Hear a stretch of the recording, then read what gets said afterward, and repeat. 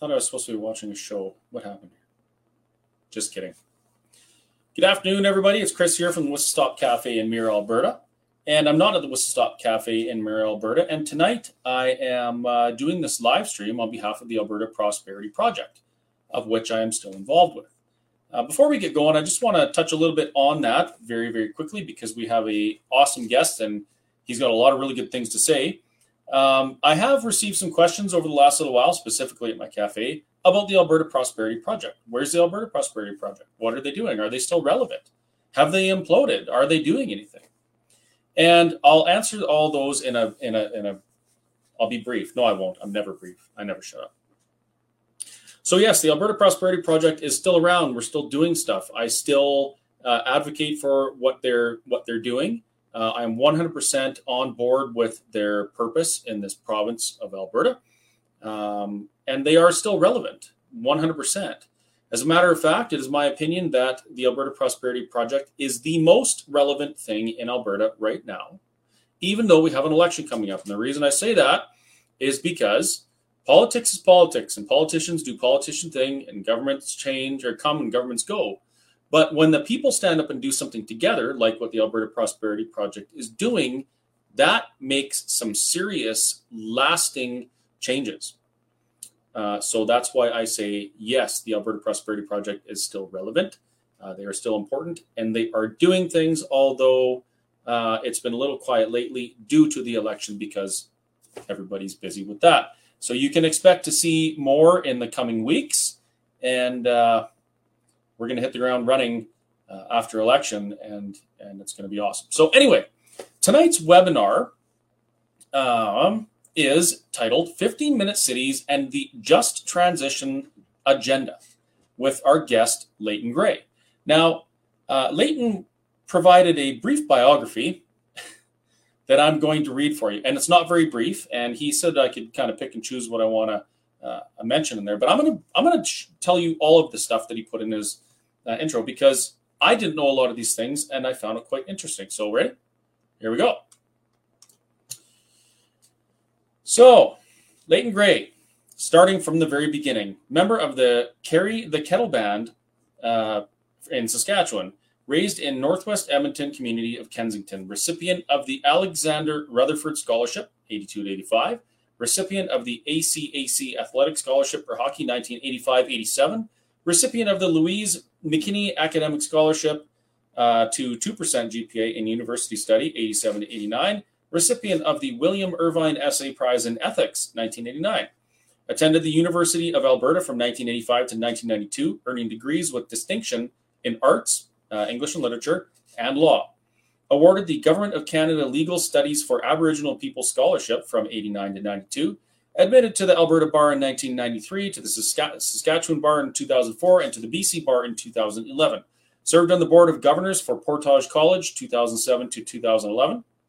In 2009, was appointed Queen's Counsel, and at the time was the youngest lawyer in Alberta to receive the title Learned in Law. Founded Lakeland Sports and Learning Academy in 2012. Started his own law practice in northeastern Alberta in 1995 and has since grown into a firm of 12 lawyers in Cold Lake, Edmonton, and Calgary. That firm is now known as Gray Woke Spencer LLP, of which Leighton is the senior managing partner and head of its civil litigation section. He's the Northeast Director for the Alberta Civil Trial Lawyers Association since 1998, recipient of the Culture Alberta Stars of Alberta Volunteer Award, recipient of the 2005 Legal Aid Society Access to Justice Award for career pro bono services to Albertans. It keeps going. Received the Gary J. Big Humanitarian Award from the ACTLA in 2019 for work done on behalf of Indigenous people of Alberta. Senior Fellow for the conservative think tank, the Frontier Centre for Public Policy, publishing many scholarly articles on politics, history, philosophy, religion, and law. Survived a cancel culture attack in 2020, orchestrated by the NDP government and the CBC. Interesting. They're orchestrating something else right now that's coming up, I believe, tomorrow. Maybe we'll touch on that. Anyways, this was based on his conservative views, of course. Majority owner of the Drayton Valley Thunder Junior A Hockey Club, appointed to noble title. This is interesting, and I'm going to ask Leighton to explain this. Appointed to noble title of Count von Falkenstein in December of 2021.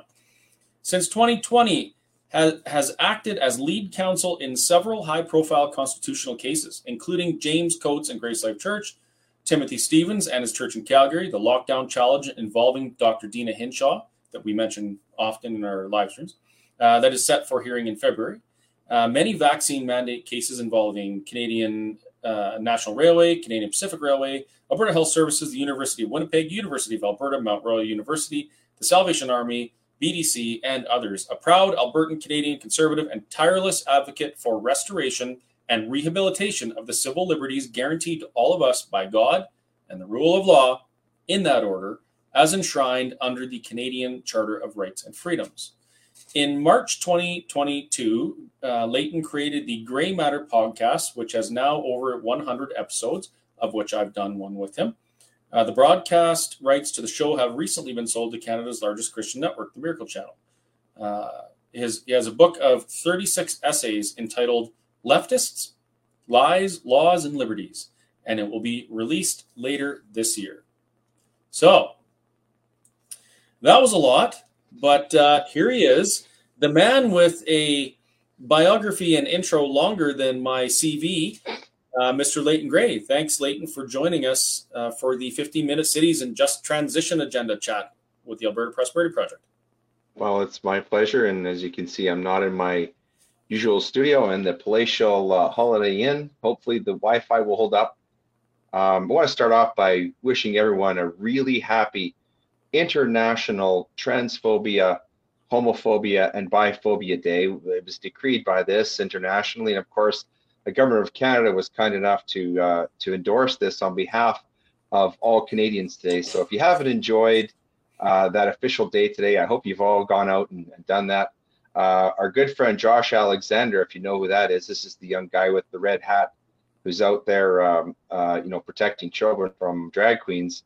In honor of the auspicious day today, he was arrested by Calgary police because he was on the streets handing out Bibles. And before he could finish handing out Bibles, he was actually accosted and beaten up and assaulted by these friendly, peaceful trans people before the police showed up in cowboy hats to arrest him and cart him off. That's 17-year-old Josh Alexander, high school student. So that's how he spent his international transphobia, homophobia, and I don't even know what biphobia is, Chris. That sounds like grandma's glasses.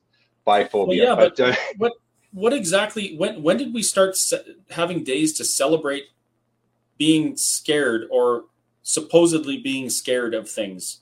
What's next? Yeah, did we get an arachnophobia day? Well, it's. The truth is, and this is a big part of the problem why Alberta Prosperity Project exists and is so necessary, as you say, is because the government in Ottawa is insane. They're tuned into an insane anti-human ideology, which I'm going to go into more detail tonight about, and they just make these decisions on behalf of us and decide that these are the things that we shall endorse. But whenever you see phobia on the end of a word and it's used by government, it's actually it's an oblique attack, an indirect attack on somebody else. And in this case, it's on those of us who happen to be Christians, or those of us who happen to think that it's not a great idea, or at least it's totally an unproven and really risky idea to have men who think they're women dancing around in skimpy outfits, doing sexual dances for children. So that's essentially what it is, whether it has Islamophobia on the end of it, or transphobia, or homophobia. It isn't about fear, it's about persecution of people who aren't subscribing to the correct group think. You can call it woke or anything else, right? Even worse than that is somebody like me. I get lumped in with the trans phobia whole thing. I'm not scared of trans people. I'm not scared of gay people or bi people or any of those people. I have friends who are in those categories. I have friends who do drag competitions. And, I'm not scared of any of them. I certainly don't think that, drag performers and trans people are conflated all of the time these days. They're two separate things. It's a different issue. I'm not scared of any of it. What I am scared of is society feeling like it's okay to bring in sexualized activities to be shown to our children. It doesn't matter if they're straight or bi or trans or if they're drag performers. If they're doing sexualized activities in front of children, that shouldn't be allowed. I mean, I've said it before, I'll say it again. I would probably go to an adults only drag show because it would probably be fun, but that doesn't mean, that I think that should be something that we put in front of children. I've gone to this strip bar in the past as well, but I wouldn't expect strippers to go and read to children in libraries. So this whole idea that those of us that don't agree with that are scared of those folks is completely ludicrous. And like you said, it's nothing more than a tool used by government to try and divide us so that people like Josh get beat up by these groups who have been convinced that people hate them simply because they're a Christian. Right. It's sick. Yeah. And, bringing this back to our discussion in the APP and the election more broadly, heavy support for things like Drag Queen Story Hour is part of the NDP platform. It's part of the anti-human flourishing. Why would that be part of their platform? Government is supposed to regulate and legislate, not tell us how to, interact with each other. Great question. The answer actually ties into the topic of my discussion tonight, but the short answer, Chris, is very simple. It's about control. We are about freedom. Prosperity is, as people have heard me say many times, and when I have appeared and have talked about prosperity, it is synonymous with freedom. When you're under the control of someone else's thumb, there can be no prosperity. And so really what we're talking about here, and it's a very clear choice in Alberta, and I hope people understand this, it's between prosperity and freedom and control and human misery. And could it be that we're so busy arguing with each other over whether or not women have penises that we're neglecting to pay attention to the bad and horrible things the government's doing? Sure, but it's all part of one, right? What these people want to do is they want to wipe away all of the traditions, all of the culture that we think is important, for example, as Albertans, that is part of Alberta, the Alberta Prosperity Project. They want to wipe all that away, and they have to wipe it all away in order to replace it with something else. And that something else includes things like 15-minute cities, for example. A 15-minute city. That sounds wonderful, though, Leighton. Wouldn't you just love to live in a city where everything was within 15 minutes and you didn't have to own a car and you could just walk to get everything you need? Wouldn't that be great? Well, if you could choose to live that way, yes, it would be. The problem is, what about people who can't live that way because, for various reasons, because their work is more than 15 minutes away, or where they shop is more than 15 minutes away, or the schools where their kids go to are more than 15 minutes away. If people want to live in a 15-minute radius of their homes, I think that's wonderful, and they should have that choice. What we're really talking about is the removal of choice, and that's really what the 15-minute city is about. And I'm going to explain more about that in my talk here tonight, so that hopefully people understand. It sounds like it'd be very difficult to do that. I mean, the only way they could make us stay within 15 minutes is if they had some sort of surveillance that could tell when we're out of our zone and then issue us tickets automatically through some, great big centralized computer software like what China has. I mean, that software doesn't exist. Those things don't exist, do they? Well, we see the thing, we're carrying around the little things in our pockets. Bingo. And we take them with us in our cars, and our cars have onboard computers now. Unless you're riding, as you're riding around like Chris in a 1974 Vega, Close. Our cars. But Chris, we have in Edmonton, they're actually building the new curbs for the 15-minute cities. They're pouring the cement for them. They've done it. It's happening. So if you live in Edmonton, folks, you're getting 15-minute cities. And the surveillance that we've been getting over the last 10, 15 years for our safety and for our convenience already has the capability to do the things that need to be done to make the 15-minute cities not just a matter of convenience, but a matter of what would be the not a choice, right? So the Right. cameras, just so the folks that are watching know, the cameras in your city that you see on every single street corner, usually there's 6 because they get every angle at every intersection. Those cameras with a simple software upgrade can read license plates and automatically issue tickets. They can read your face. In China, they actually they monitor their citizens, and if they do something like litter or spit, those cameras, the software sees that, and it automatically deducts points off these folks' social credit score. And in the 15-minute city thing, I was in Europe, and while I was there, there was some buzz about a area in England called Oxfordshire.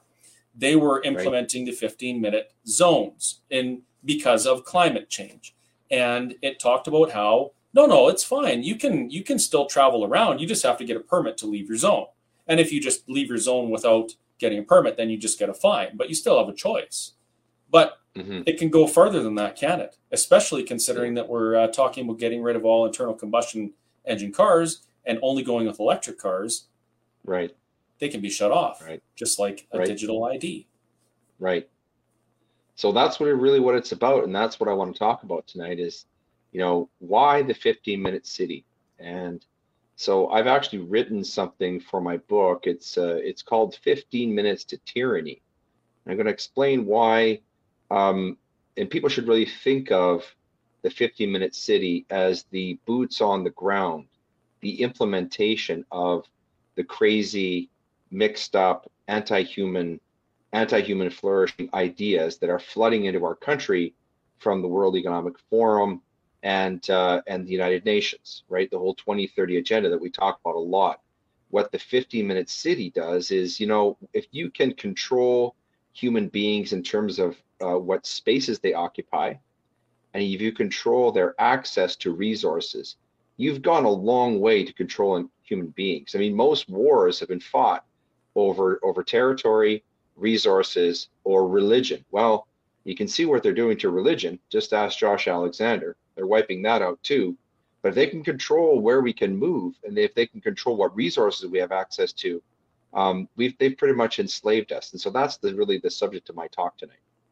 And they also prevent us from doing one of the most important things in society, and that's gathering, right? If we can only gather with folks that are in a 15-minute radius of where we live, that leaves out a lot of folks with different wants, needs, opinions, ideas, and our collective idea pool is limited to this 15-minute zone, and that's incredibly, incredibly dangerous. And on what you said there about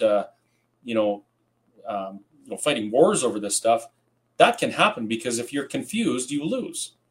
And I think it will happen, Chris. I think that's where we're headed. I mean, you can see this. You can see this is what Black Lives Matters and Antifa are doing. I mean, we saw some of the fist fights. No offense, folks, in Edmonton. Some of the fist fights after the Oilers lost. That you're starting to see. Edmonton and Calgary are becoming, like the blue cities in the United States, because they're being governed in the same way. And when people are miserable, they get angry and they become violent. And Vancouver burns Vancouver down whether they win or lose. Great example. Oh yeah, great example. And actually, I was just at an event recently with Dr. Daniel Nagase, who was raised in Vancouver, and he goes back there to Hastings and where he grew up, and he can't even recognize it. It's not even his city anymore. Vancouver is becoming Canada's San Francisco. Yeah. It's very frustrating because you and I, we can see where these things are going, right? I mean, and you got a lot more gray matter than I do, but I'm just a dumb roughneck from Alberta who came out here for oil money. And I can see where these things are going just from my very limited knowledge of history. And it really surprises me how many people they don't see any of the warning signs. And we're seeing stuff happen, like some of the things that we're seeing, neighbors calling the cops on their neighbors for having too many people over. These are serious red flags that people should be paying attention to. And they're not. That's Nazi stuff. It's funny you say that because I was just talking today with a good friend of mine. His name is Dr. Alex Pavlenko. And he is a neurodentist in Edmonton. He's a brilliant man. This is a guy who came to Canada, emigrated to Canada 25 years ago from the Ukraine, grew up really under the shadow of the Soviet bloc, came to Canada not even being able to speak English. And imagine, folks, taught himself to read and speak English, worked his way all the way through up to become a dental specialist, built a very successful practice in Northeast Edmonton. His two sons now have gone to university. They are dentists. And now he is watching not only his country and his family's home country of Ukraine, it's war torn and people are dying over there, and he's doing a lot to help them.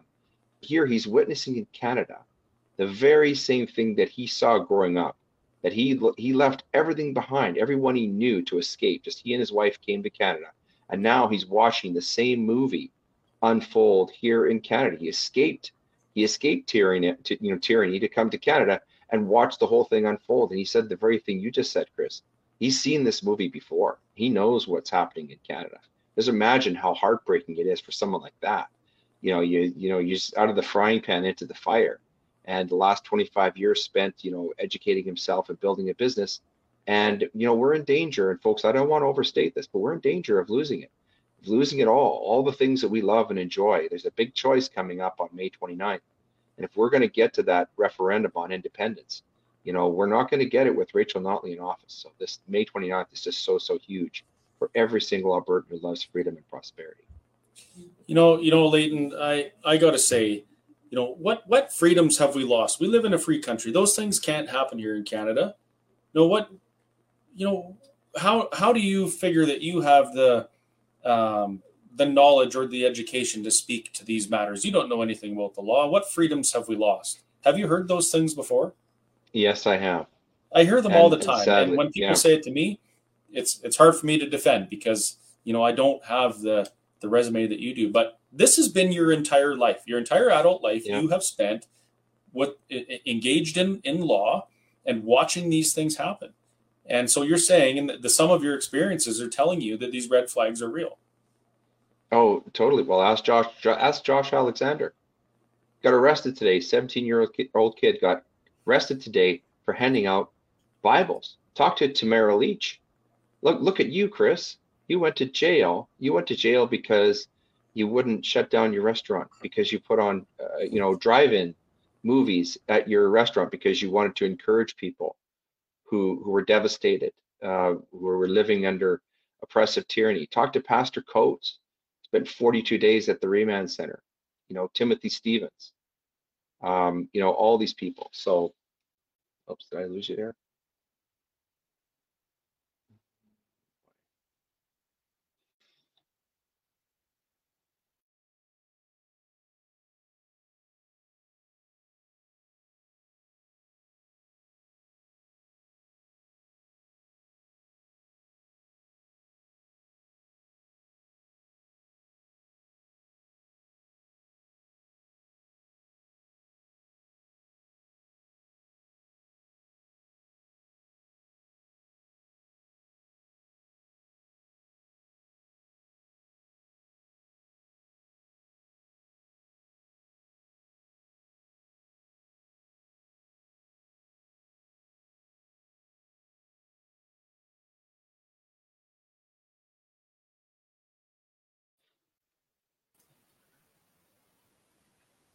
Hey, Leighton, can you hear me?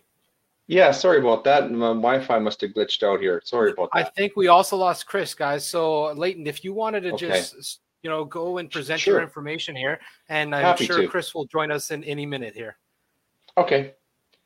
All right. Thanks. So, folks, this is something that I wrote recently for a book of essays that I'm going to be releasing. It's called Leftist Lies, Laws, and Liberties. And this particular one is called 15 Minutes to Tyranny. It talks about the concept of the 15-minute city, which is something that is puzzling to many people. They don't really understand what it means. Why is it a problem? And so this little essay I'm going to present hopefully will leave you with a better, more clear understanding of what the 15-minute city is all about and why it is such a dangerous concept that we really need to be resisting very fiercely. Okay, so everywhere we look, we're told what to think, what to say, what to do, what to watch, even what to buy. We are enslaved as never before in this country of Canada, and more than half of us want to cede or give away what freedoms we still have in the name of security, to actually have the government protect and care for us. That's a very common sentiment as I go about this province talking to people. So, as Chris mentioned, what does it mean to be enslaved? Essentially, it means that we surrender our freedom to choose, and with it, any responsibility for the consequences flowing from exercise of our God-given free will. That's God-given free will, folks, not government-granted free will. So at the core of freedom is independent thought. To think independently, we must ignore the mass media, even the ones we follow and agree with. We must fiercely be self-reliant, but also respect each other's independence. Nothing is more refreshing to me than meeting another free-thinking mind like Chris, whose beliefs arise from independent thought and actual concern for our fellow humans. Such ideation is free of partisan politics or ideology, but is intrinsically conservative. And it is conservatives, folks, not progressives like the NDP, who think deeply about choice consequences, personal sovereignty, and prosperity. So leftist progressives like the NDP are really incapable of thinking in this way. The utopia or perfect world for progressives is global tyranny under a world government built upon the ruins of nation states like Canada and the United States, and the ruins of human liberty. Now, the best living example of this new world order is North Korea. The people there are not forced to support Kim Jong-un. In fact, this is a common misconception. They instead worship him because they long ago bartered their freedom of thought and human rights for the promised security of roughly 2,000 calories per day in noodles and vegetables. Imagine that. Trading your freedom to think for yourself and your human rights for 2,000 calories per day. So when the God Kim speaks there, it is silent acquiescence to each syllable, and not just for fear of open dissent. Within a totalitarian state, most people want to agree. We're starting to see that here in Canada. And this is what is so puzzling and horrifying. Did you know that every April 15th, the day of the sun, which is the anniversary of the birth of North Korea's founder and eternal president Kim Il-sung, massive crowds gather.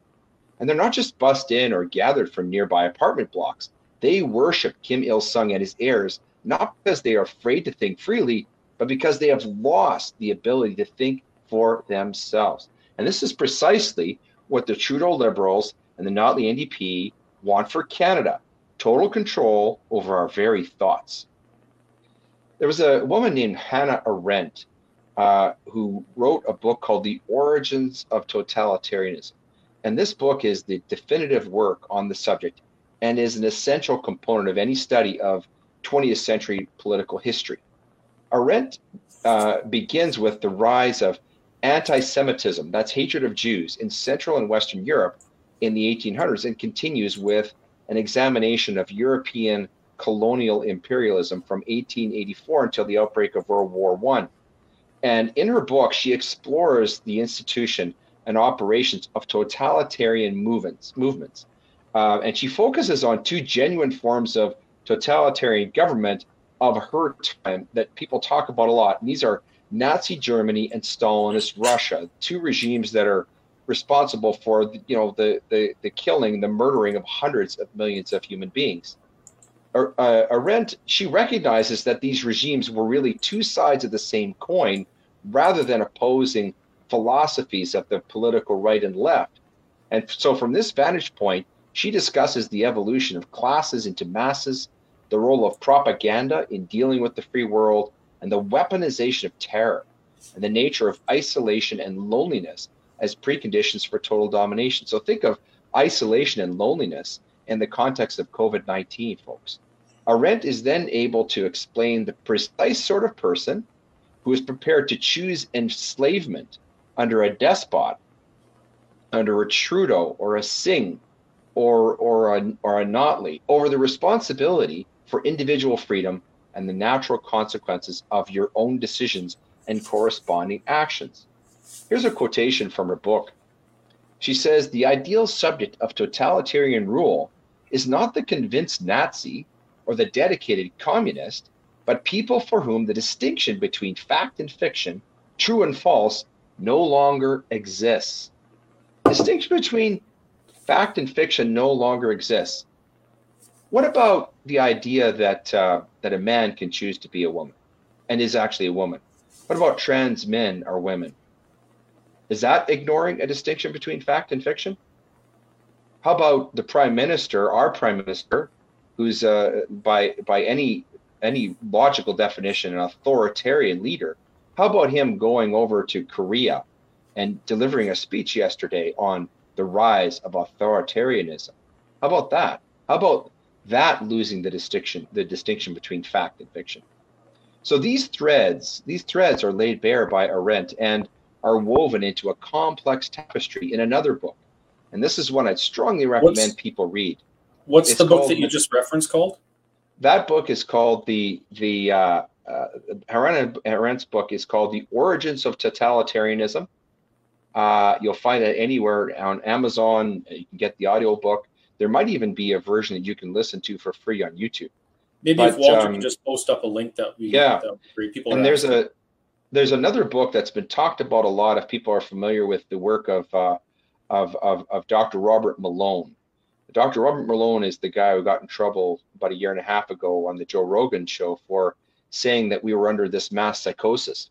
Well, Dr. Malone was actually on my podcast, and he explained that he got that idea from another book, which is written by a German guy named Matthias Desmet. It's Desmet.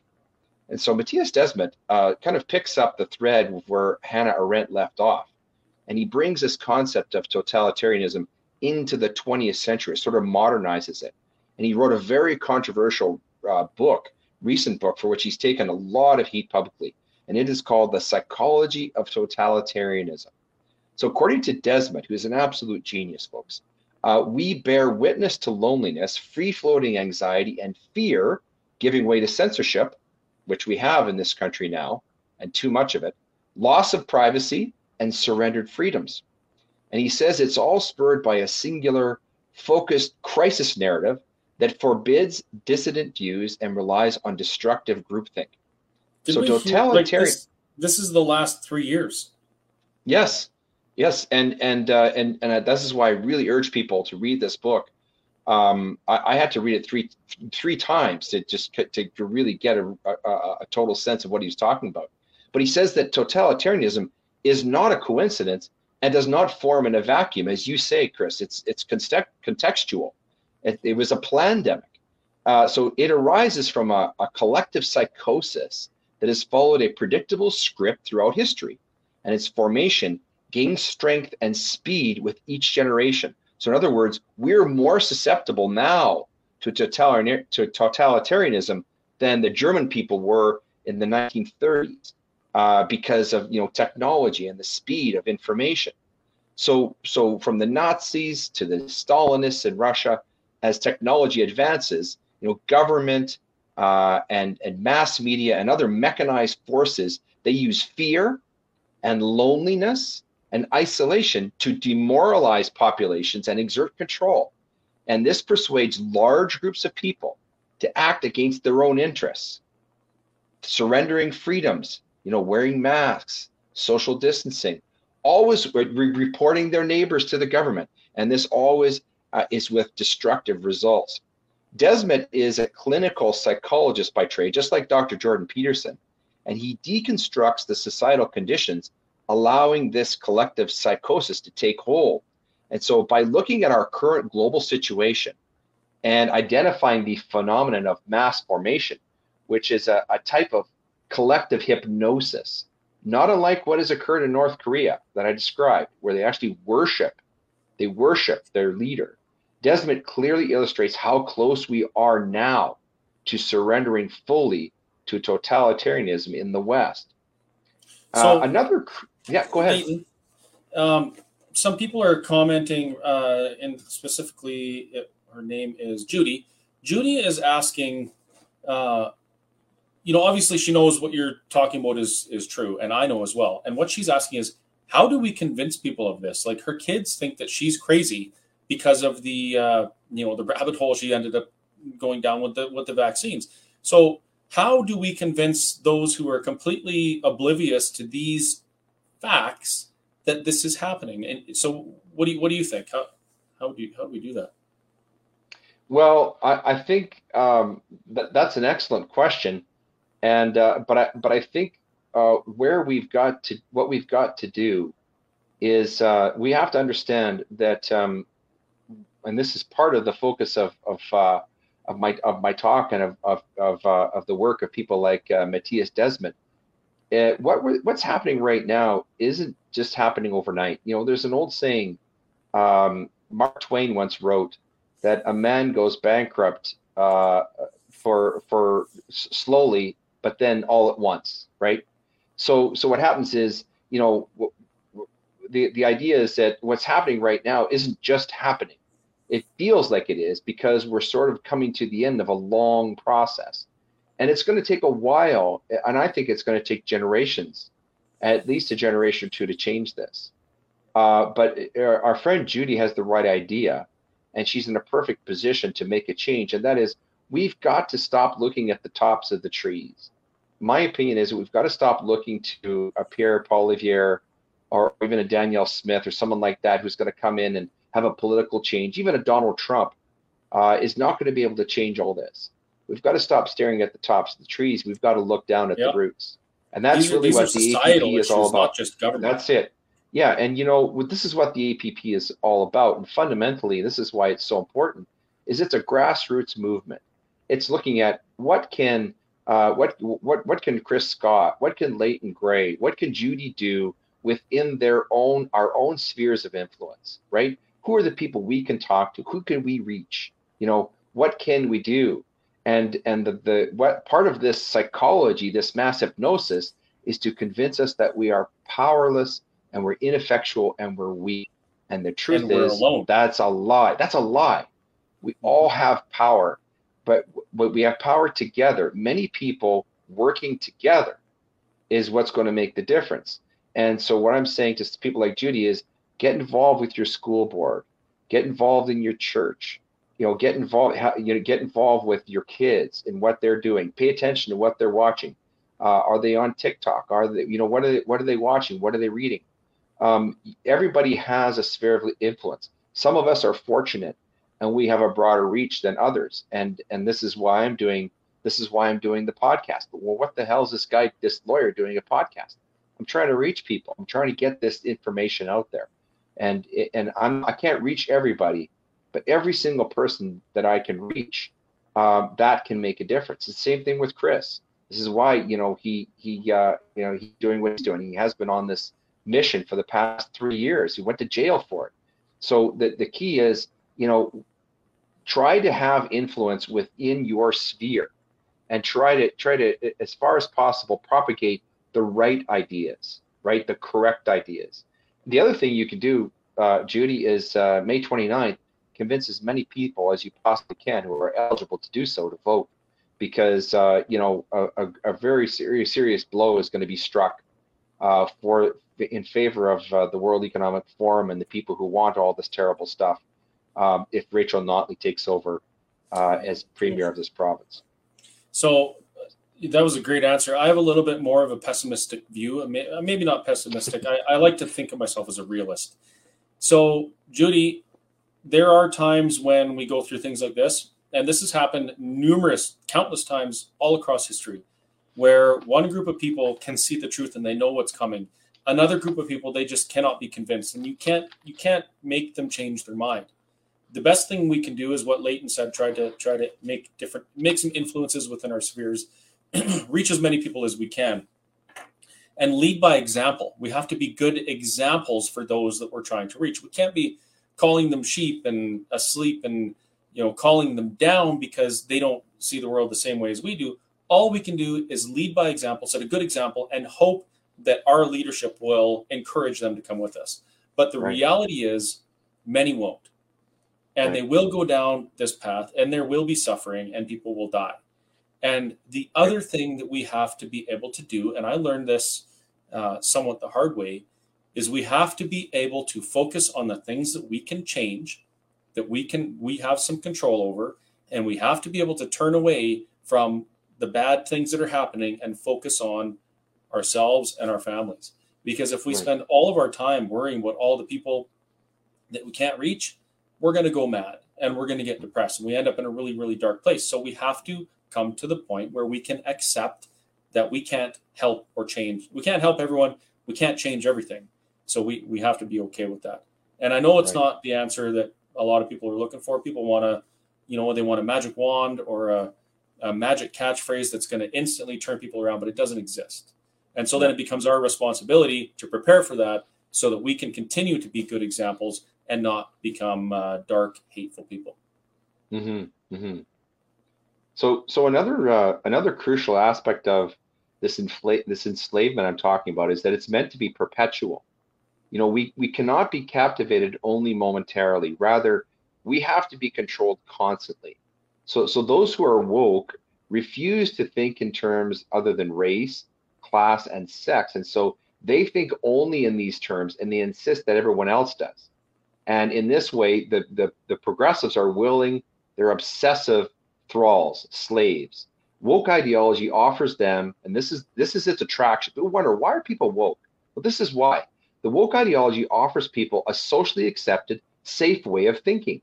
So once an individual becomes woke, in other words, that they fully support privileging certain intersectional victim groups over white heterosexual males, then they can think no other way, and by definition are fully captured. So I'm going to mention another book that I strongly recommend. It's called The Diversity Delusion. It's by an American author named Heather McDonald. Again, she's just brilliant. She's written another great book called The War on Cops, by the way, which explains why people want to defund the police. Anyway, Heather McDonald argues that the West is in crisis from the university to the workplace. She says toxic ideas first spread by higher education have undermined humanistic values, fueled intolerance, and widened divisions in our larger culture. So our great authors like Chaucer and Shakespeare and Milton are all considered oppressive and imperialistic. Western history and culture are terrifying tales of tyranny. Professors who correct grammar or spelling, or employers who hire based upon merit, are branded as racist and sexist. Students emerge into the working world believing themselves defined by their skin color, their gender, and their sexual preference, and that oppression based upon these traits is their lived experience, their own truth. Speech that challenges these orthodoxies is silenced by brute force, just like what happened to Josh Alexander today in Calgary. So McDonald argues that the root of the problem is belief in this systemic racism and sexism, which metastasizes, which is like a cancer that drives this diversity bureaucracy in society and academia and media. And so these diversity commissars, the fact checkers on Facebook, people like that, they denounce meritocratic standards, ones that are based upon achievement and effort and hard work, as discriminatory. And they enforce hiring quotas, and they teach students and adults alike to cast themselves as perpetual victims. This is why we have presidents of universities getting called out for pretending to be Indigenous people. Why would somebody want to pretend to be, a discriminated against group? Well, because it's actually an advantage group. From the Me Too mania that conflates flirtations with criminal actions, to implicit bias and diversity compliance training that sees racism in every interaction. Some of you might have had to take these mandatory diversity courses. I know I did, just to continue as a member of the Law Society. McDonald argues that we are creating a society of narrowed minds primed for grievance, and as such are enthralled. And hence we have International Homophobia, Transphobia, and Biphobia Day. So this can only be opposed. This can only be opposed through a renaissance or a rebirth of classically liberal, open-minded, free inquiry and expression, by which everyone can discover a shared humanity that is based in objective reality, not your truth or my truth, but the truth. So in place of government control, freedom implies self-control, right? Food, shelter, clothing, transportation, and medical care are necessities, and we must pay for them and choose what we think we need out of what we can both earn and afford. Common sense, right? Obviously, different levels of earnings will offer different standards of living, and government must not step in to seek to equalize them. Once government begins to provide for necessities, the incentive to work, and to work hard especially, is totally lost. Society as a whole suffers from the resulting stagnation, inflation, and shortages that we are now experiencing. Not only will the inspiration to work be lost, but rational choices regarding capital allocation and spending become misguided. People buy lottery tickets instead of groceries. Many billions of dollars have already been appropriated for green energy or proxy wars, and many hundreds of billions more will be squandered through foolhardy initiatives or outright graft and theft. History shows that when we are free to allocate our own money, we are much more thrifty, much more wise, just as we are more attentive to maintaining our own houses or other property. So freedom is the basis of human flourishing. But millions of Canadians seem eager to cash in their liberty for censorship, a false sense of security, and paltry handouts from a centrally planned economy. Increasingly, we are told what to believe, what to say, what to do, and we face fines or even imprisonment for daring to defy state diktats. The consequences for uttering what the left considers hate speech are very real. In many cases, this involves loss of employment and ostracism from society. Anybody who's been kicked off Facebook or Twitter for a while knows what this is like, let alone getting fired from a job because you wouldn't take the vax. Yet so-called hate speech might simply mean a statement that there are fewer male engineers than male ones, which is currently a 1-to-6 ratio, by the way, or a denial that Indian residential schools were genocidal death camps. These statements are factual, not hateful, but the left considers them improper and even criminal. So essentially, freedom means the right to decide for yourself.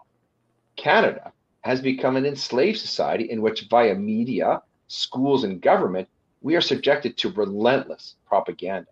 We can extricate ourselves, we can free ourselves from this control by imposing a blackout on woke media and government propaganda. You can choose to do that. But we have to be prepared to walk alone, to pray and to meditate, to read the best books, including the good book, which I highly recommend, and to tune out television and social media, and especially rampant government propaganda. It's with discipline and self-sufficiency that it remains possible to live a relatively free existence, although that is changing.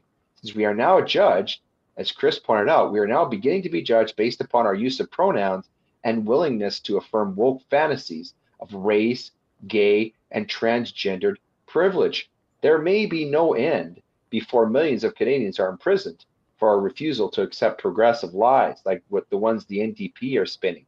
All that smoke down in Calgary, folks, is coming from Rachel Notley. At that point, even for those who attempt to maintain personal sovereignty, freedom will have lost most of its meaning, and only a scant few will survive to know the meaning of freedom. One of the ways in which globalist governments seek to limit our freedom is through reformation of how we organize ourselves into communities. So this is getting into boots on the ground. Why the 15-minute cities? An emerging argument against single-family zoning is that separating housing from other uses forces people to drive to shops, work, and other destinations. So these woke urban planners, they want to redesign neighborhoods so that people must walk to most of these destinations, thereby reducing our CO2 footprint. Must. They even have a name for it. He said must walk, not may. Must. That's it. And they even have a name for this. This is the 15-minute city, meaning that everyone can reach all of their primary destinations within a 15-minute walking radius. Now, that sounds good on the face of it. It sounds rational. But once you start to look deeper, not so much. Edmonton recently announced that it will pursue neighborhood development plans aimed at creating a community of communities, or small towns in our big city where residents can access. A documentary on that. Yeah. It was called The Hunger Games. Yes, that's it. So residents can access everything they need within a short distance from home. But the idea is not one of passive development.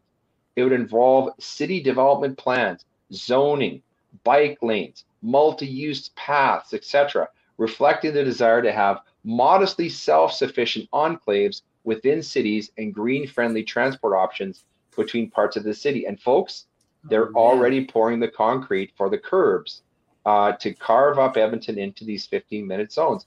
I know you didn't vote for this, the Edmontonians, but this is what you're getting. So where this isn't policy brought forth by Edmontonians, Leighton. This is policy that came from external organizations that have no accountability. That's exactly right. That's exactly right, Chris, and that's a great segue. So that begs the question: where does this 15-minute city come from? Well, it owes its origins to a guy named Carlos Moreno, who sounds like a Mamba musician or something, but actually he's a Colombian urbanist and professor at Pantheon-Sorbonne University. So ostensibly, apparently, the idea is meant as an alternative to continued urban sprawl, which strains infrastructure from roads to sewers to schools and necessitates a car to get around the city.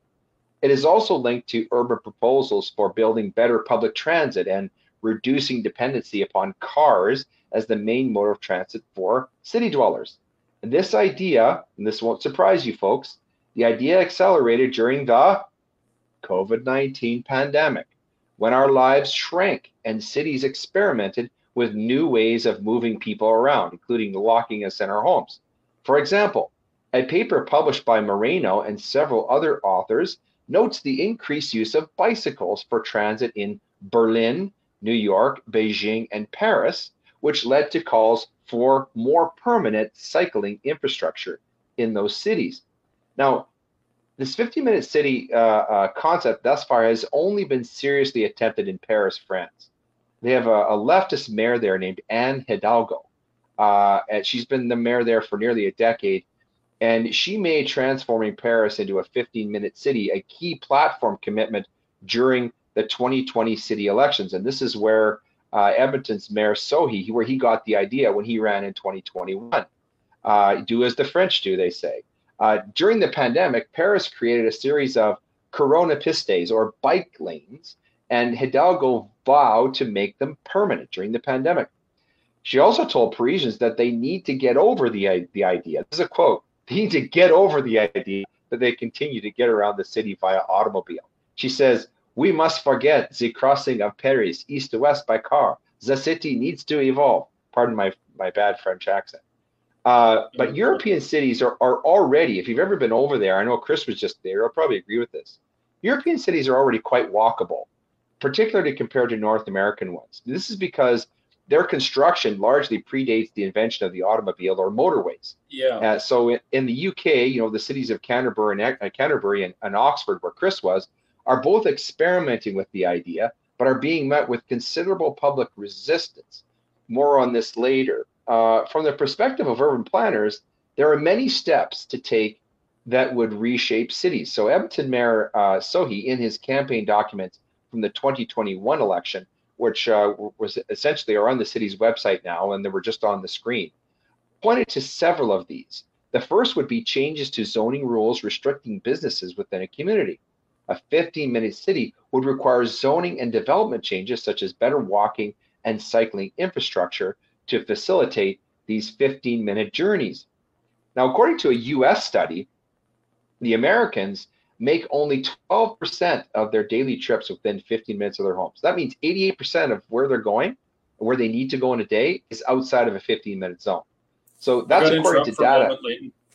Yeah. So I've noticed some comments about people saying stuff about taking up arms and people need to hang and this sort of thing. So I want to remind everyone that's watching this that the Alberta Prosperity Project has a clear path to prosperity. We have a solution for this. There is no need to take up arms and do those sorts of things, and we don't advocate for that at all. There are other groups that, I'm sure you could find a group that's what they think that has to be done, but that's not what we're about. We've never been about that. We will never be about that. We are about peaceful solutions, legal, lawful solutions that don't leave anybody behind and don't result in any kind of violence. And once Leighton gets through what he's talking about, we're going to tie this into the solution that we can and we will achieve if we work together. So please put that out of your minds. This isn't a discussion where we're talking about storming the Capitol. On the contrary, all we're talking about here is using the current laws to become the most prosperous and free either province or country on the planet. And we'll get back to that later. So just cool your jets, everyone. Yeah, that's a great point, Chris. And I'm glad that you brought that up. And I'm actually grateful that people are making those comments, because I think it's good that people are angry. I think we suppress anger too much in our society. I think it's a mistake to do that. I think anger is good, but as Chris said, it's the way that you channel it. So let's say that people get out into the streets and start rioting and burning things and breaking things. Is that going to encourage or discourage governments from imposing 15-minute cities?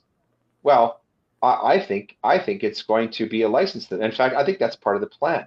They want people to get angry and violent. They want them to start smashing things and breaking things and rioting, because that's going to be an excuse, so that they can use the violent force of the state, which is justified, in order to suppress freedom and lock people in their homes, just like they did during COVID.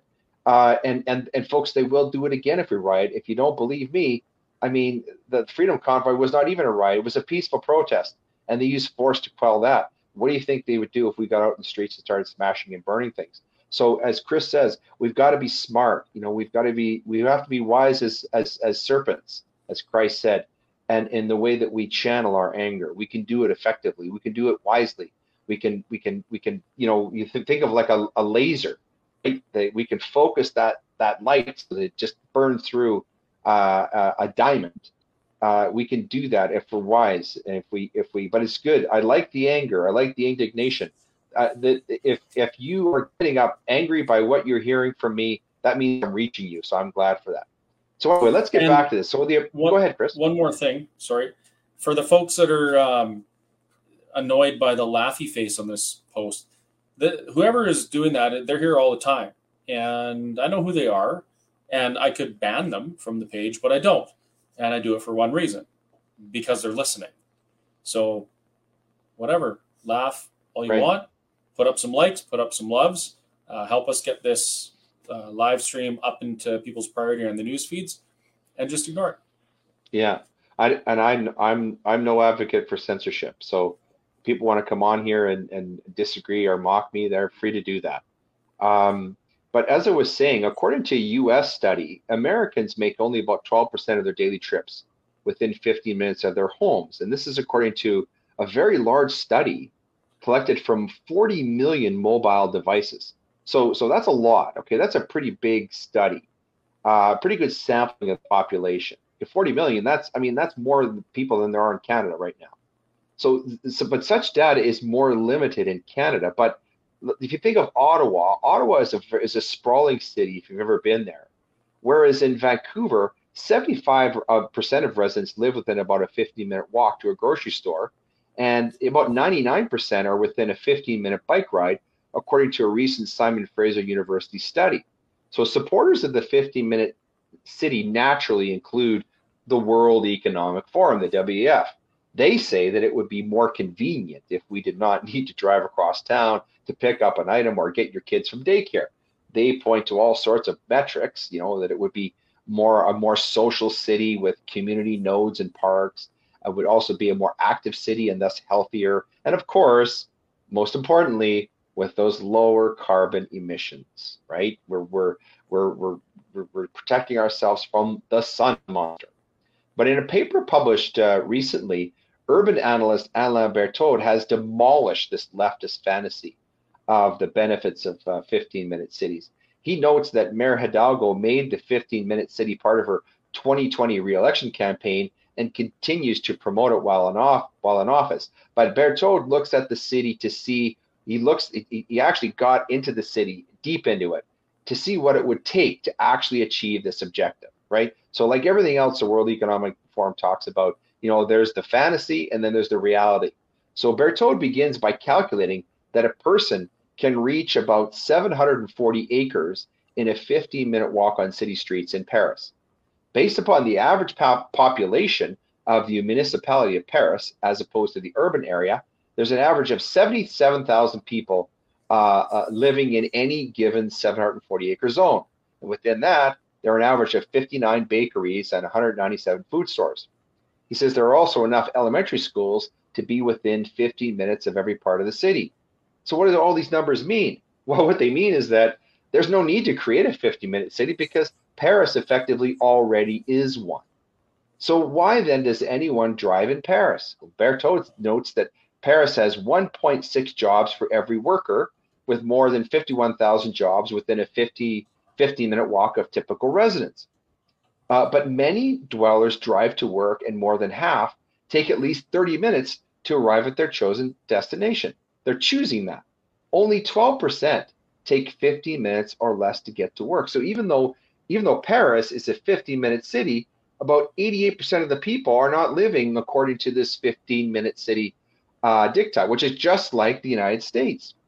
The problem this presents is that although there may be 51,000 jobs within walking distance of one's home, that does not mean that your particular job is within that 15-minute proximity.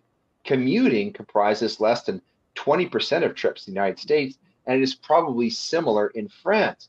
It's probably worse in rural Alberta, for example. This means that when people decide where to live, their work location is not necessarily a controlling or even a contributing factor. Then the same logic no doubt applies to other possible destinations. For example, there might be 197 food stores within 50 minutes of where we live, if you live in a big city. But that may also be expensive. And so we would prefer to save money by shopping at a supermarket that is several miles away. So what Berthoud rightly fears is that when cities achieve the dream or nightmare of putting everything within 15 minutes of each resident, but we continue to drive anyway, cities will impose draconian regulations to penalize driving. Now, before COVID, this would have sounded nutty, right? But we've seen this movie before, folks. This would be the sequel, right? In fact, on one view of the matter, the COVID-19 lockdowns were a preparation for this. So Mayor Hidalgo of Paris, for example, plans to make it illegal to drive through central Paris. And many of you have probably seen movies, either aerial pictures of France or downtown Paris with all the cars going around in the big traffic circle. Well, you won't be able to do that anymore because France has also forbidden large booksellers from selling at a discount so as to preserve the viability of small bookshops within walking distance of everyone's homes. Now, this is totally against freedom and also capitalism, which tends to work in favor of consumers. This is totalitarianism brought down to the constituent community level, restricting the choices that we as consumers can make about where we can go, where we can shop, and how we get there. It presumes the right of government to restrict our individual freedoms for the sake of securing what is deemed to be the best for the broader community. Remember, 15 days to flatten the curve, right? Remember, get the vax to save your neighbor. Okay, this is all just repackaged stuff, folks. Everything old is new again in advertising. So here again is the great trade-off, surrendering freedom for security that only the state, the government, can provide. So the 15-minute policy would seem to be much more difficult to implement in North American cities. Other than Manhattan, no other city in America has Parisian-level densities of more than 66,000 people per square mile. Urban American densities average more like 2,400 per square mile in 2010. And I think in Canadian cities it would be roughly similar, which is not nearly dense enough to put all the services we need within 15 minutes walking or cycling distance. So even if half of the so here's the rub. Even if half to the same spot, that's right. But that's it. So that's why we have to rezone everything, right? We restructure everything. Here's the rub. Even if half of the supermarkets, for example, were perfectly distributed across the urban landscape in, say, Calgary, Edmonton, more than 50% of the population would still not be within a quarter hour of one of them. So this is one of the reasons why urban planners have such a mania for increasing urban densities. Because no matter how hard we try, we are not going to double urban densities, especially when doing so, we'll fail to eliminate driving anyway. So as urban economist Edward Glaser has aptly stated, this entire concept destroys opportunity by restricting freedom. He says this: the 50-minute city should be recognized. And folks, if you forget everything else I said tonight, I hope this one sticks to your brain like lint on Velcro. The 50-minute city should be recognized as a dead end, which should stop cities from fulfilling their true role as engines of opportunity. In other words, being in a 50-minute city defeats the whole purpose of being in a city.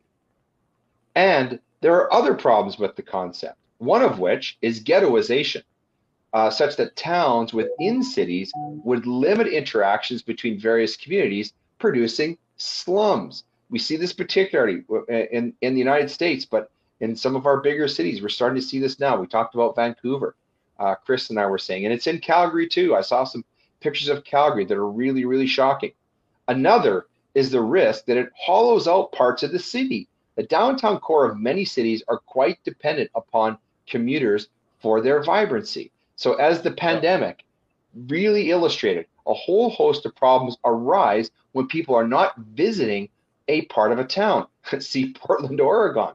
And those of you who are from Edmonton or remember Edmonton before the ice district, I mean, that part of Edmonton had become a real ghetto. And when you go there now, you see how vibrant that ice district has become. It's become a hub. And when you start to ghetto, when you start to prevent people from congregating in these areas, then what you do is you ghettoize parts of the city. So some critiques, however, go beyond the merely practical problems with the 50-minute city.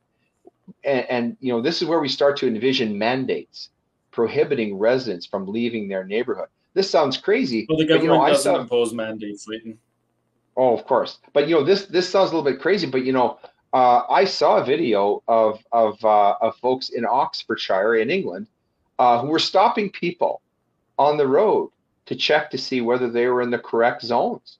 So this is already happening, folks. And in Edmonton, critics have expressed justifiable concern that such a proposal would bar people from traveling to certain parts of the city, and that they could be forced to spend 90% of their lives within their own district, all the while being closely monitored and, as Chris said, socially graded for carbon emissions. So there can be little doubt that measures such as fines and fees, which we saw during COVID, fines and fees for traveling between zones are designed to make it cost prohibitive to drive and to leave your neighborhood. For example, as I mentioned, in Oxford in the UK, there are fines for driving cars between neighborhood zones. And the Paris driving ban has gone into effect this year. Dr. Jordan Peterson, who's actually going to be in Alberta, I hope if you can get out and see him. I'm going to see him in Red Deer on the 22nd. He's going to be appearing in Edmonton on the 24th, and I believe in Calgary on the 25th. He said this. He recently tweeted that while the notion of a walkable city is lovely, it is a perversion if taken too far. This is what Dr. Peterson says. People can say what they like about Dr. Peterson, but he's always interesting, and I tend to pay attention when he writes stuff like this. He says the idea that idiot, tyrannical bureaucrats can decide by fiat, that is without any public input, where you're allowed to drive is perhaps the worst imaginable perversion of that idea. I love Peterson.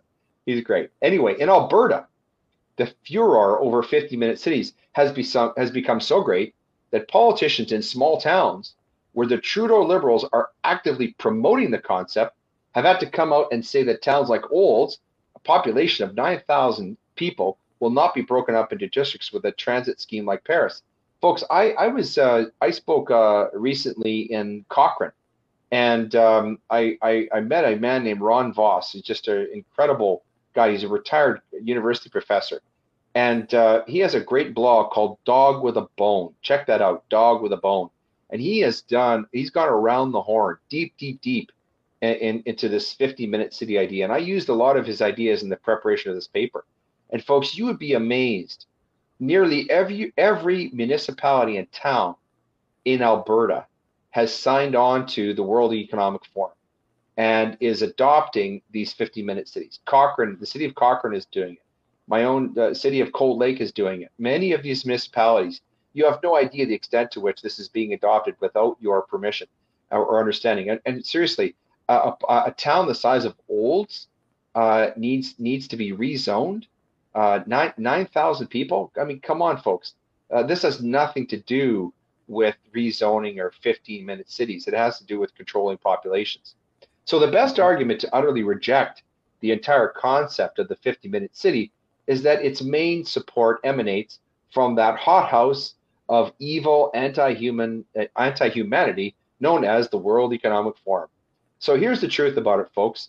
In a December 2022 paper entitled How Europe Can Reshape Its Cities to Boost Vibrancy, Resilience, and Climate Action, the real purpose of the 50-minute city is revealed. So this is from an actual paper, folks. If you don't believe me, and I hope you do, but go on to the World Economic Forum website and look this up. This is a direct quotation from what's on there. And by the way, when you visit that website, you're going to notice that almost everything on there has become the same policy that the Liberal government is imposing on us. You can put a template over it. It fits perfectly. Anyway, this is what it says in the World Economic Forum's website. Efficient space use enables 15-minute cities. Improving urban forms is one of Europe's most powerful levers to mitigate the climate crisis. Europe has committed to reaching unprecedented goals, including a 55% reduction in greenhouse gas emissions by 2030, and its leadership by example is more urgent than ever, yet another climate conference with weak agreements. So, these deranged authors, it's up on the screen now, you can see it. Thanks, Walter.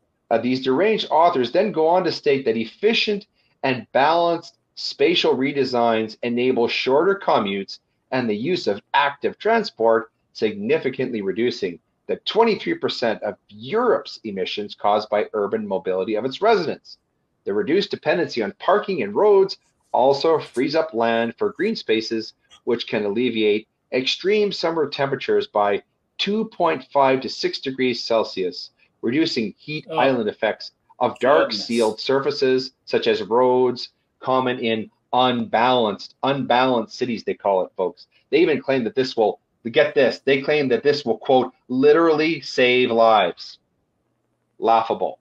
Now, as usual, always say that, literally save lives. We're literally there saving it is. Lives. See, folks, if you didn't believe me, it's right on the screen, the direct quotation. As usual, there is no scientific support for any of this climate scare bugaboo, any more than there is data showing a connection between human CO2 emissions and climate change. But that will not stop the global elites from using the sun monster to confine us to our homes, restrict us to our zones, take away our cars, and fine us or even imprison us for non-compliance. We will own nothing, we will no longer be free, but we will be saving the planet.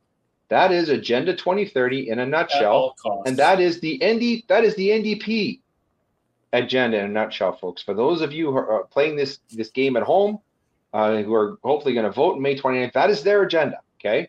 Meanwhile, Justin Trudeau and his ilk will continue to fly to Davos each year on private jets for the annual World Economic Forum conference, at which the globalist elites will devise new ways to enslave and depopulate our allegedly dying planet.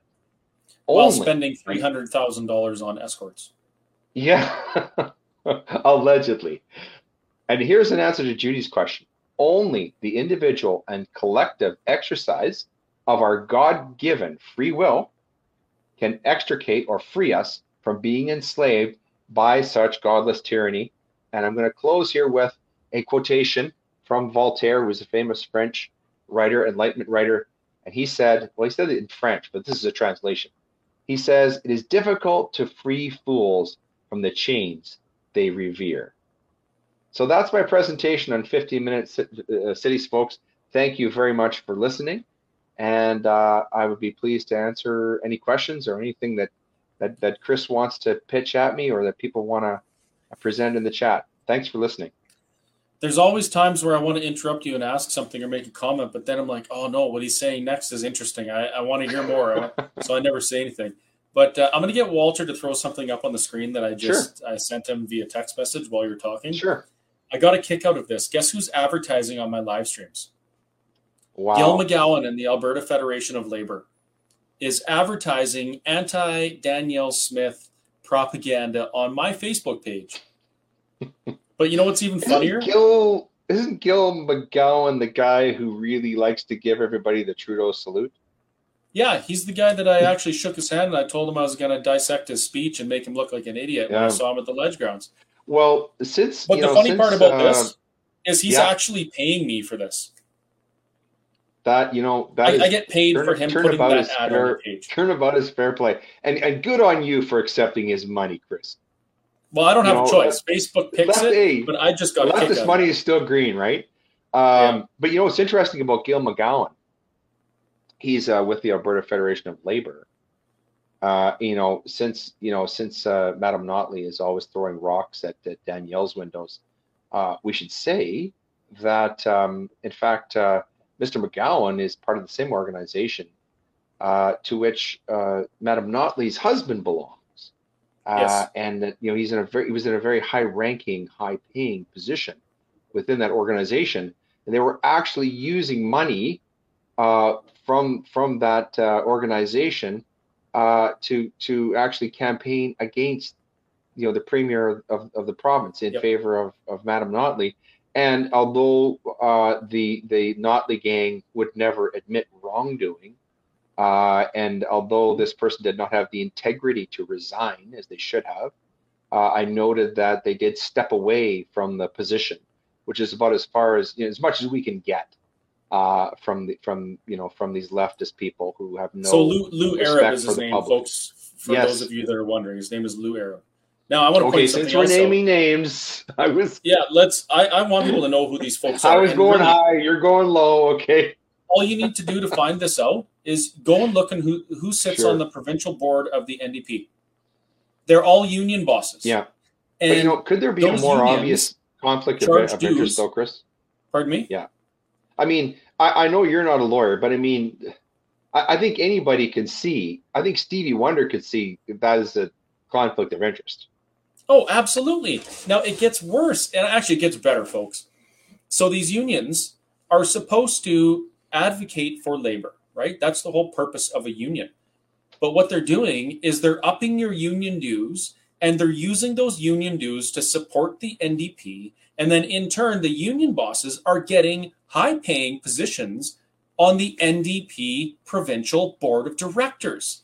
Like, if this is literal mafia crap and people are buying into it. And then they're taking the union lists, allegedly, and taking orange signs and plunking them in people's yards who are members of unions. And worse than that, they're sending out emails saying in not so many words, if you don't vote NDP, you won't get your raise. So the corruption, this whole thing just stinks to high heaven. So when I saw the AFL, Mr. Gil McGowan, advertising anti-Danielle Smith propaganda lies on my Facebook page, the irony is just astounding there. Look at that. Is Danielle Smith a threat? Albertans have too much to lose. Do you know a threat when you see one? Yeah, I do. It's lying friggin' commies like Gil McGowan and the provincial board of the NDP who sit as union bosses and take people's money in order to pursue their political desires. You know what's interesting to me, Chris, about the people who say that they're afraid of Danielle Smith. Well, we don't know what kind of premier Danielle Smith is going to be. We have a small sampling size, but we sure as heck know what kind of a premier Rachel Notley's going to be. Oh, right. I mean, we've seen that movie, and anybody who's been to downtown Calgary lately, sees the devastation that she wrought. The debt, the high unemployment, and really, folks, the decrepit state of our healthcare system, which was revealed during the COVID-19 pandemic, and which is still manifested now, is all Notley's doing. Okay, that was all Notley's doing. That's the reason why things were so bad. It was Notley's people. Dina Hinshaw was a Notley appointment. Verna Yu, who is the head of the AHS, thankfully long gone, fired. These were her people in place, and you know, they're the ones who really, and if you want to understand how bad COVID would have been with Rachel Notley at the helm, go back and look at her tweets. Go look at her Facebook page. It was horrendous.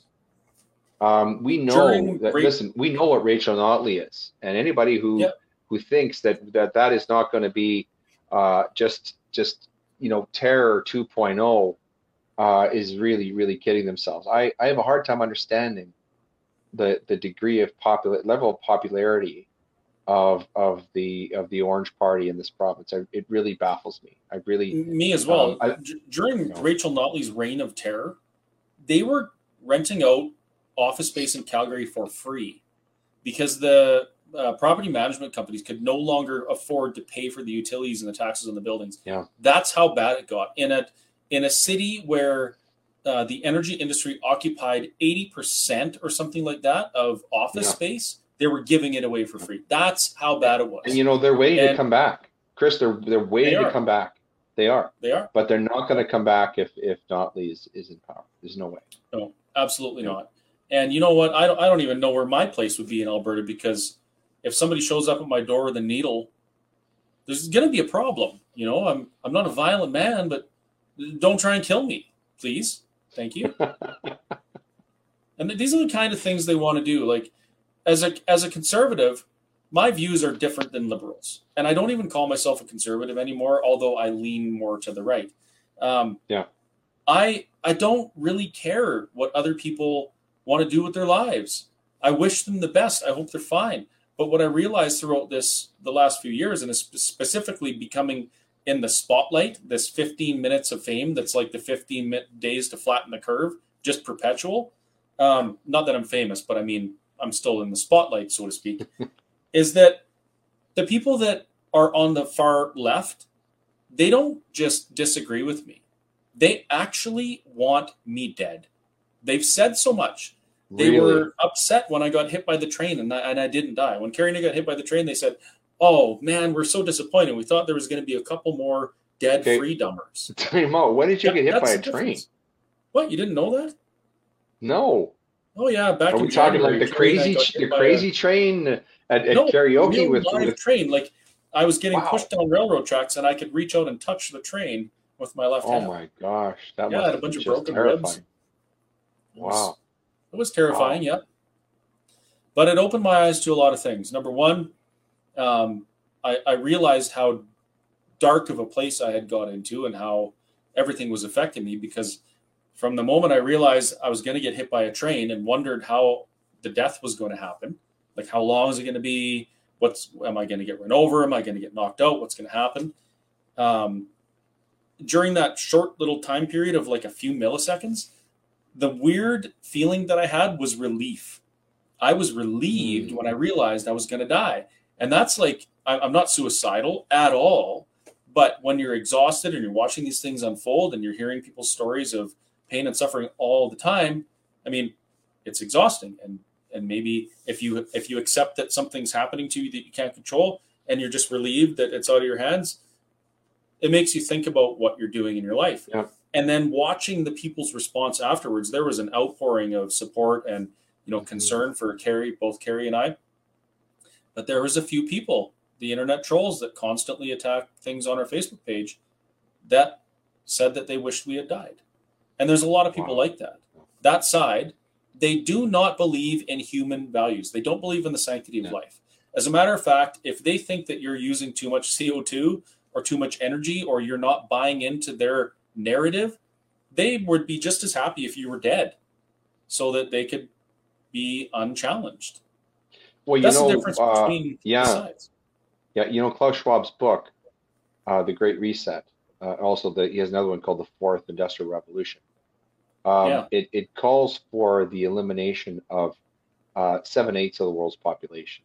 And elimination, Bill Gates says, the death. Yes, Yes. Yeah, and Bill Gates has said repeatedly, unabashedly, that he thinks the maximum population the Earth should have is 500,000. Now, I don't know how a computer peddler who's a college dropout understands something that is really immeasurable, and that is, what is the optimum level of people we can have on this planet. What I do know is this planet has been along for a really, really long time, and it's demonstrated a proven track record of being able to regulate its own population, which is why we don't have T-Rexes on Main Street. Mm-hmm. And adapt to, there's always a response. When humans impact the planet responds in a specific manner. If we need more energy, we advance technology, we use more energy, we emit more CO2, the planet greens. And the green stuff on the planet eats the CO2 and provides us food that we so desperately need. Like it's a what do you call it? A cause and effect. And it's certainly not what Bill Gates thinks, where, yes, here we go. Yeah. The planet is a lot smarter than us, right? But here's something I want to share with people. So this is from, so recently, Dr. Tam, who is a self-appointed expert in everything, but is not even a very good doctor, it appears, based upon her abysmal track record with COVID. She published a 105-page manifesto on climate change. This is called Mobilizing Public Health Action on Climate Change in Canada. So you see how they did that, folks? They turned climate change into a health issue. And so this is what she says. She says, according to Tam, without swift and urgent action, climate change poses catastrophic risks for present and future generations and the livability of the planet. Remember what the World Economic said? Remember what the WF said? That we have to do this to save lives? Okay. So this report that she just filed claims that cities like New York and Shanghai, neither of which are in Canada, by the way, may be underwater within our lifetimes. Well, this kind of tweaked me because I'm a bit of a historian, Chris, as you know. And so I went back through my my old annals, and I found a 1932 headline. And for those of you keeping score at home, 1932 is about 91 years ago. And this is from the Jefferson City Post-Tribune in Missouri. This is a headline from the 2nd of May, 1932. Melting glaciers would flood Earth's big cities. Just raise the average temperature of the Earth 2 or 3 degrees, and you could bid goodbye to all the big cities on Earth. Glaciers will melt and oceans will rise. One could still be dry above the 155th floor level in cities with skyscrapers, but all about would be the bounding waves. London, New York, Paris, Philadelphia, Los Angeles, Washington, and yes, Shanghai would all be gone. So you tell me what this is all about. Is this truth? And here it gets even better. She says, look, not only do we have to do something to protect ourselves from the sun monster, she says the severity of climate change's effect upon health is influenced by structural systems of oppression, such as colonization, racism, ableism, and heteronormativity. So, citing examples from the American Journal of Public Health with titles like "We Need Environmental Health Justice Research and Action for LGBTQ plus people" and "Queering Environmental Justice," unequal environmental health burden. Yeah, this is the governor of Canada, folks. Fired. Yes, this is why Alberta has to get away from these people.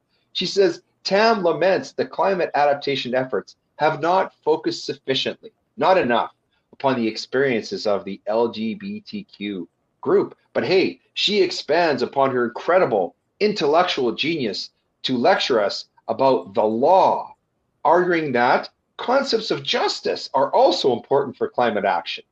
So she proceeds to argue for Indigenous environmental justice. Heaven only knows what that is, and I'm an Indigenous lawyer, which requires a concurrent focus on Indigenous knowledge systems, legal orders, governance, and concepts of justice. This focus upon justice also includes prioritizing youth indoctrination so that our kids all become crazed climate activists like gruesome Greta Thunberg. So you can see, folks, this climate change is not just about it as an economic policy. This is the key. This is the big kahuna for governments. The sun monster, it's perfect because as long as our planet is alive, we'll have the sun. And if the sun, which is the life-giving energy source for our entire solar system, is actually the source of all of our problems, that this goes on perpetually, and climate, under this sort of umbrella of climate action, it governs everything. And so governments are going to have to be in every aspect of our lives. There's a famous quotation I'll just read to you from H.L. Mencken, who's a brilliant American economist. He wrote a great book called Our Enemy the State, which you should read. It's on our reading list on our podcast. So he said this in the 1930s. This is going back like 90 years. He wrote this. He said the whole aim of practical politics is to keep the populace alarmed and hence clamorous to be led to safety by menacing it with an endless series of hobgoblins, all of which are imaginary. You see what it is? The government of Canada is going to create the emergency, the fake emergency. They're going to create the problem which only they can solve. We saw this with COVID. We're seeing this with climate, and we're seeing this with racism and all this stuff.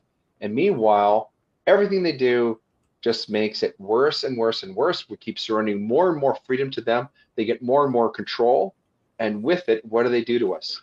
They enslave us, right? And this is why I say the APP, the Alberta Prosperity Project, is the most relevant thing in Alberta, because we're teaching people and educating them that they are the solution, not the government. But Leighton, I just had a very depressing thought. Have you ever seen Demolition Man? Yes, great movie. And, great you've movie. Seen it? Yeah, I'm very sad to say that Sly Stallone has gone kind of woke, which is kind of sad to me. But anyway. He has, yeah.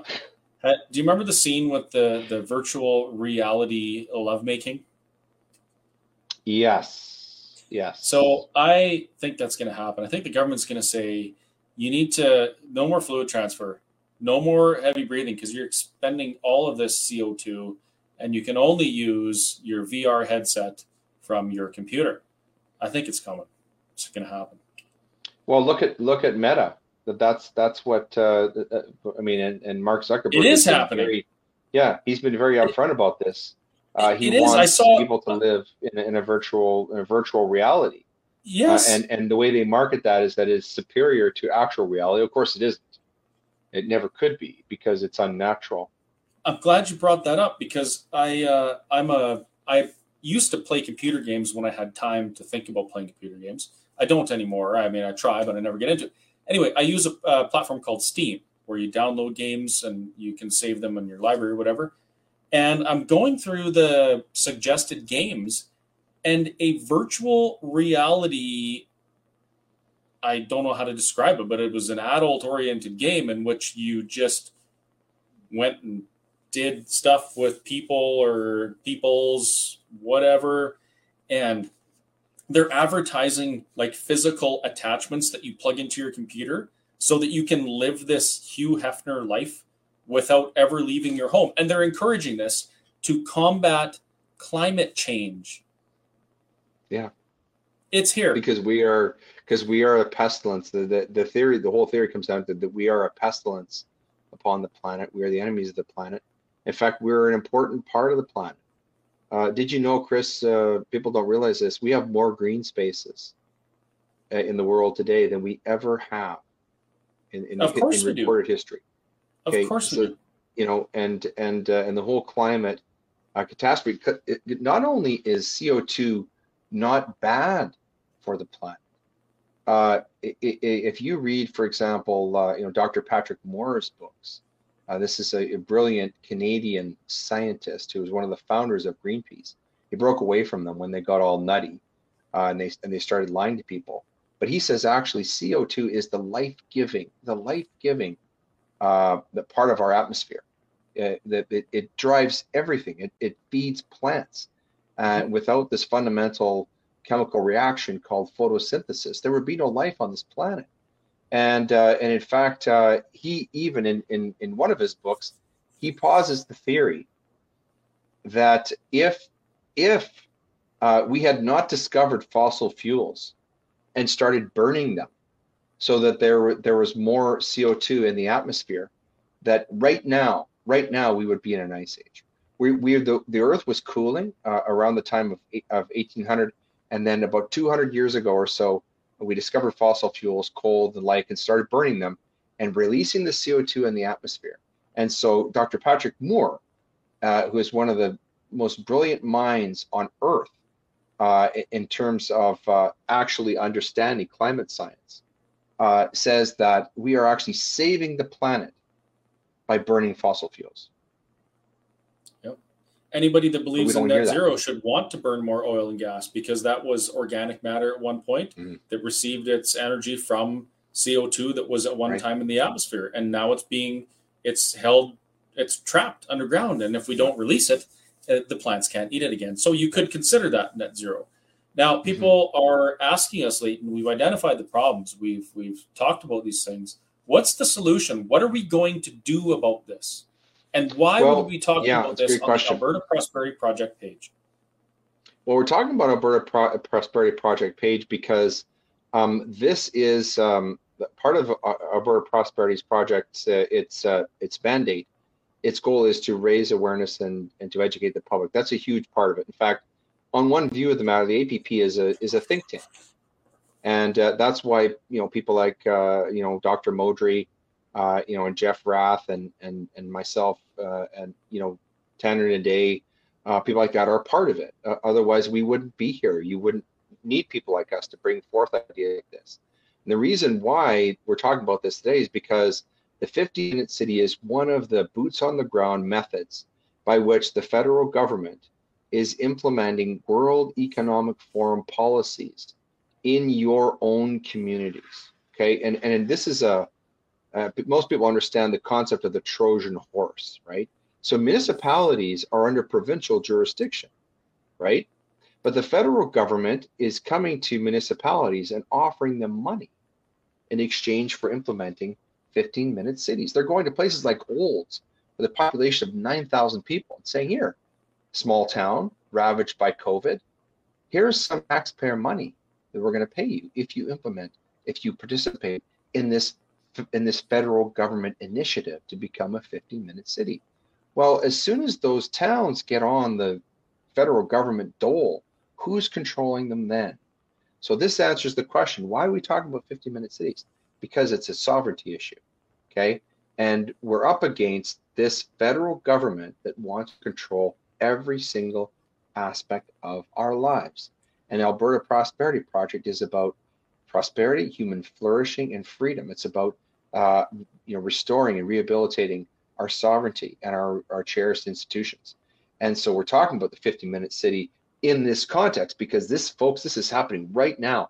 If you're hearing me right now, this is probably happening in your own community.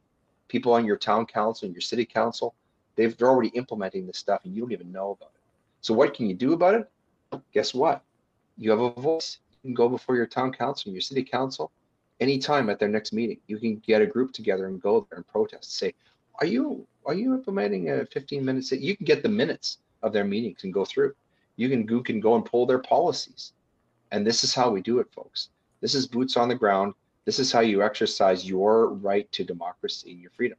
But you've got to get up out of your chairs. You got to get off, to stop watching podcasts and actually get out there. Don't stop watching the podcast. Right? Keep watching. Yeah. Never mind. Keep watching podcasts.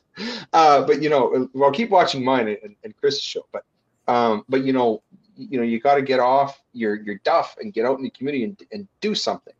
And you can actually, and you can make the biggest difference. Getting back to that great question that Judy asked, which is kind of runs sort of a theme that's run through the whole show. This is what you can really do. You can make the biggest difference closest to your front door, right? You can make a difference in your kid's school, in your community athletic association and supporting local business, right? and going to your town council, your town councilman, and your MLAs and say, what is this 15-minute city? I don't want this. I don't want this World Economic Forum stuff. Get this out of here. But in the bigger picture, take folks, it to the streets.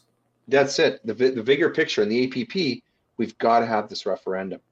Whoa. This is, Leighton, you said this is a federal government problem. So why don't we just elect good MPs and just have them tell the federal government that Alberta doesn't want to do this?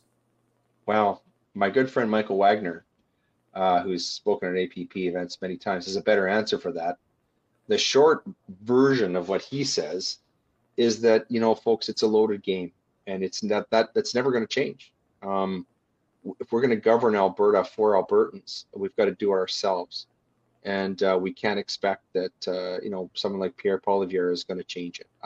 I happen to think, no offense to Mr. Poilievre, I think he's a very intelligent guy, and he really wants to be prime minister, but I see the difference between Pierre Poilievre and Justin Trudeau as a difference between Coke and Pepsi. And not only that, but unfortunately, folks, Alberta does not have the voice it needs to have in federal politics, in the federal government, in Parliament, to stop any of these things. The entirety of Western Canada could vote Conservative. We'd vote Conservative, and I don't even know what Conservative federal government means now. We could all vote, PPC or Maverick, more freedom-minded federal parties, and it would not make a lick of difference because the East and Central Canada have more votes and more voice than we will ever have. Mm-hmm. And those folks, the 2 million bureaucrats that live in that area, they love this stuff because it benefits them tremendously. And they're not going to stop it because Alberta doesn't want it. The current government, Danielle Smith, they're trying to take a stand with the Alberta Sovereignty Act saying, no, federal government, you stay in your lane, we'll stay in ours according to the Constitution. But unfortunately, the Constitution is also skewed to benefit Central and Eastern Canada. So really, while I'm glad that step is being taken, I see it not as a solution, but I see it more as a necessity to show people that we cannot do the things we need to do under the current structure of the Constitution. Mm-hmm. And we need that referendum so that either we change the Constitution so that Alberta is benefited and has a better deal, or we declare our independence and withdraw from a confederation that wants to go down an anti-human path where you own nothing and be happy. Because I really don't believe Albertans want that. Folks, if the people who are listening to this want maybe a more detailed answer to this, I'm going to put a shameless plug in here for the June 17th APP get-together in Bowden. Dr. Modry is going to be there, and this guy is off the charts brilliant, and he's great. And also Michael Wagner, who's an author, has written many books on the topic that we were just discussing, and he can give a much more cogent answer to the question than I could. So I hope that, and some other real great lights there I see. Well, they got some guy named Chris Scott there. What's he going to say? Corey Morgan, who I haven't met yet, but I really admire his work. Very, very courageous, outspoken journalist, and I tend to agree with most of the stuff that he writes. And of course, my good friend Jeffrey Rath is going to be there, and Jeffrey Rath and Chris Scott are the guys that always get a standing ovation at these things. I'm a little bit bitter about that. But if you've ever been to one of these and you've heard them speak, you'll understand why. They really get people out of their seats. I think I encourage people to come and check this out. I'm going to be there, and look forward to seeing Chris and the other speakers there as well. You know why I speak at APP events, Leighton? I lived my whole life doing things that I thought were, they were beneficial to me. I wanted to work in the energy industry because it was good money and I liked the work. It's very fulfilling. But I always had this thought in the back of my mind, like, when I'm gone, what have I left? What have I done? Did I contribute? Did I make a difference to absolutely anything? And now I see what's happening in the world and in Alberta and in our communities. And I watched the APP come up from basically nothing, from some people that really wanted to make a difference. And I realized that I'm very passionate about this because I've realized that if we get this information in front of Albertans, into every Albertan, we educate them as with the reason why we need this referendum, how it works and what happens after, what the benefit is. We've done something amazing and important, and it's going to benefit people for decades to come. Like, this isn't just we want to elect a new government thing. This is we want to change the way the world is working in Alberta and take it off of a path to destruction and put it on a path to prosperity. That's huge. And so I'm very, very passionate about this, and I hope that it continues to come through when I'm speaking at their events. It's a great. As a matter of fact, besides making burgers, I'm more passionate about this than just about anything else. Yeah, and Chris, the reasons for and the urgency really for sovereignty for Alberta are even greater than they were when a year or so ago when I got involved with APP. Just to give you an example, we talk about 50-minute cities. The evil policies that are being implemented by this federal government just have no end. They've got a bill coming in that I believe it's Bill C-36. And get this, folks, it's going to make French the primary language all the way across Canada for every federally regulated government agency. It's going to make French the primary language. Can you imagine? Why? That's going to cost an absolute fortune. It's going to cost an absolute fortune because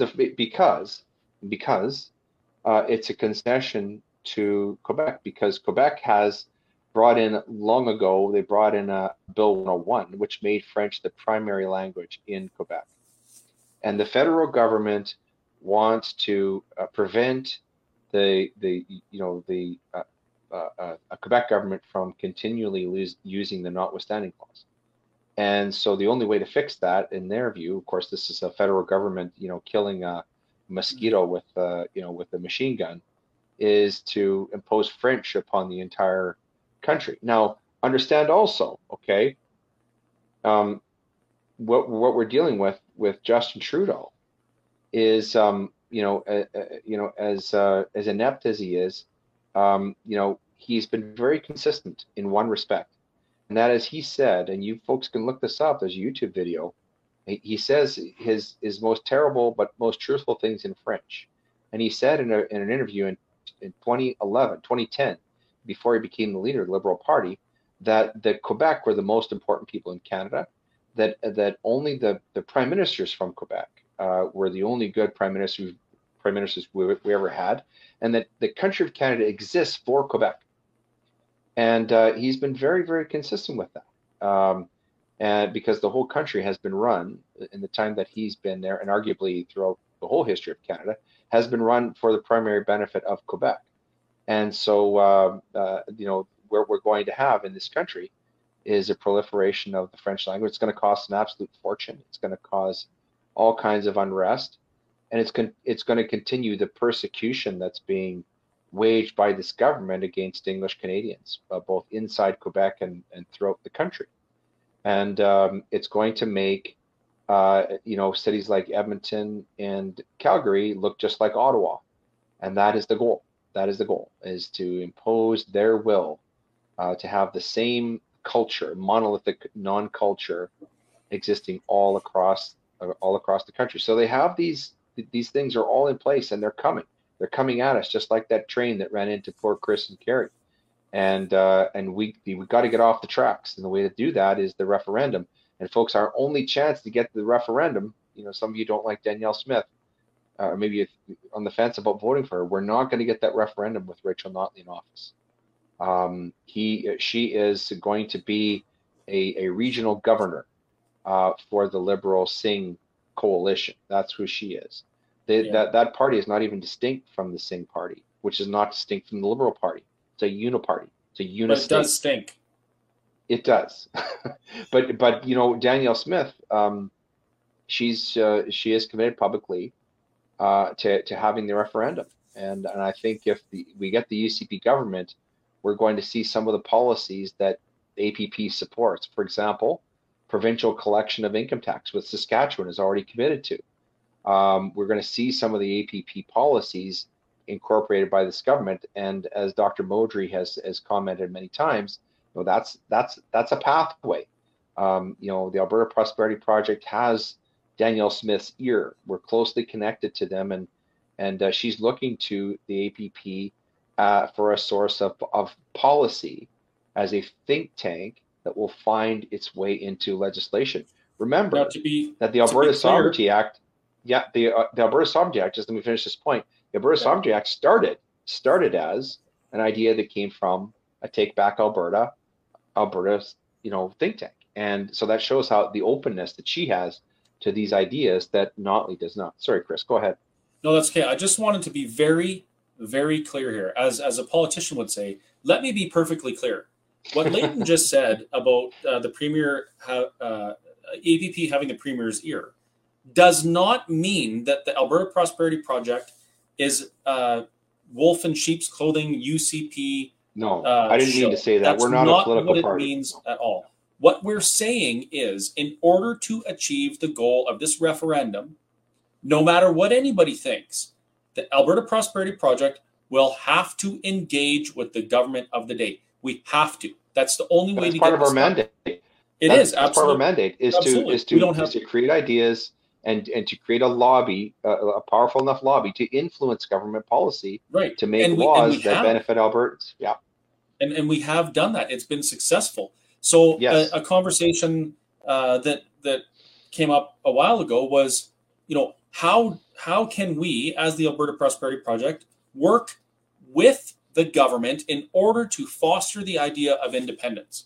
Now, that question would be asked if it was an NDP government or a UCP government or an Independence Party of Alberta government. That's what the question would be. How do we engage with the government in order to accomplish our goal of independence through prosperity through independence, or getting a referendum so that we can fix things? Right. That doesn't mean that the UCP the APP works for the UCP. It means that as an educational society, we realize that no matter who the government is, we have to work for them. So there are folks out there that still believe the lies that were spread before, that this was nothing more than a tool for the UCP. It's not. I've been with this organization from the very inception. That has never been the case, not even for 1 minute. I've never had that concern. And for what my word means, that's what I'm saying. Mm-hmm. But you have to acknowledge that in order to do something as with the magnitude that we're proposing, having a referendum on independence, it will require participation with the government. Yeah. Well, I don't even have a UCP membership, so I'm not. My focus is on getting the right policies in place, not necessarily advocating for a particular party. But what I meant to say is that we have a very clear choice in Alberta. We have a possibility, we have the prospect of influencing government with some of our ideas, some of our policies. With the UCP government, we have no chance with the Notley gang. The Notley gang are completely oppositional to everything that Alberta Prosperity Project stands for. That doesn't mean that we'll give up if the NDP take office, but that would just make our job, I think, a lot harder. I should mention, Chris, before we forget, you and I are going to be together again, I think physically in Victoria. What would that be like?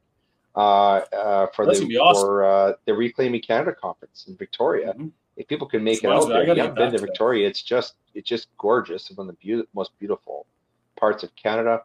And it's coming up there May 26th to 28th. Chris and I are both going to be there as presenters on stage, live and in person. It's going to be some really, really smart people there. I'm really looking forward to talking with and seeing some familiar faces.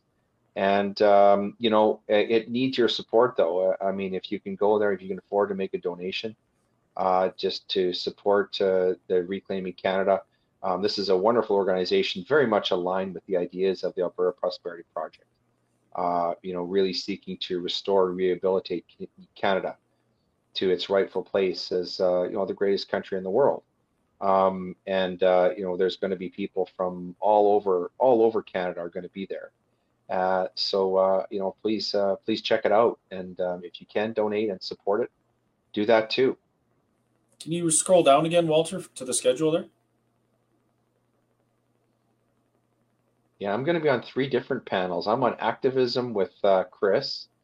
I'm in politics, and I'm also in law. So I'm like a triple threat. Yeah. Interesting.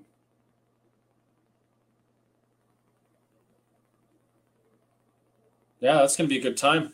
And I'm someone posted on there, Stouffer says, Alberta boy turned island boy. I'm an island boy turned Alberta boy. I love Vancouver Island. Victoria is one of my favorite places on the planet. I'm originally from Campbell River. Well, I grew up in Kamloops, but I spent my teenage years in Campbell River, which was a wonderful place to spend my teenage years. And apparently, I was born Albertan.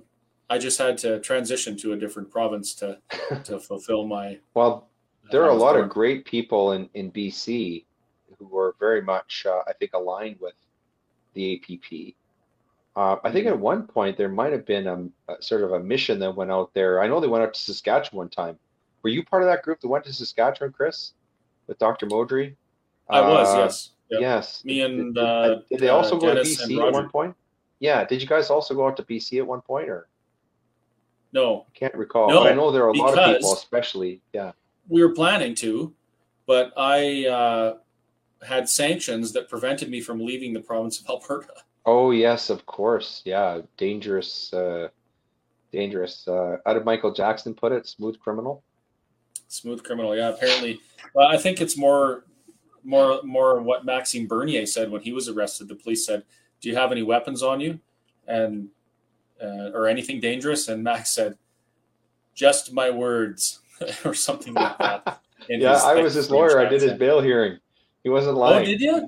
I didn't know that. He's and ironically, he's now running in a Manitoba by-election, and I think he's got a great shot. He's running in a Manitoba by-election there, and if he gets into Parliament, oh my goodness, there's going to be a cry of freedom all across this country. Could you imagine Mad Max in Parliament?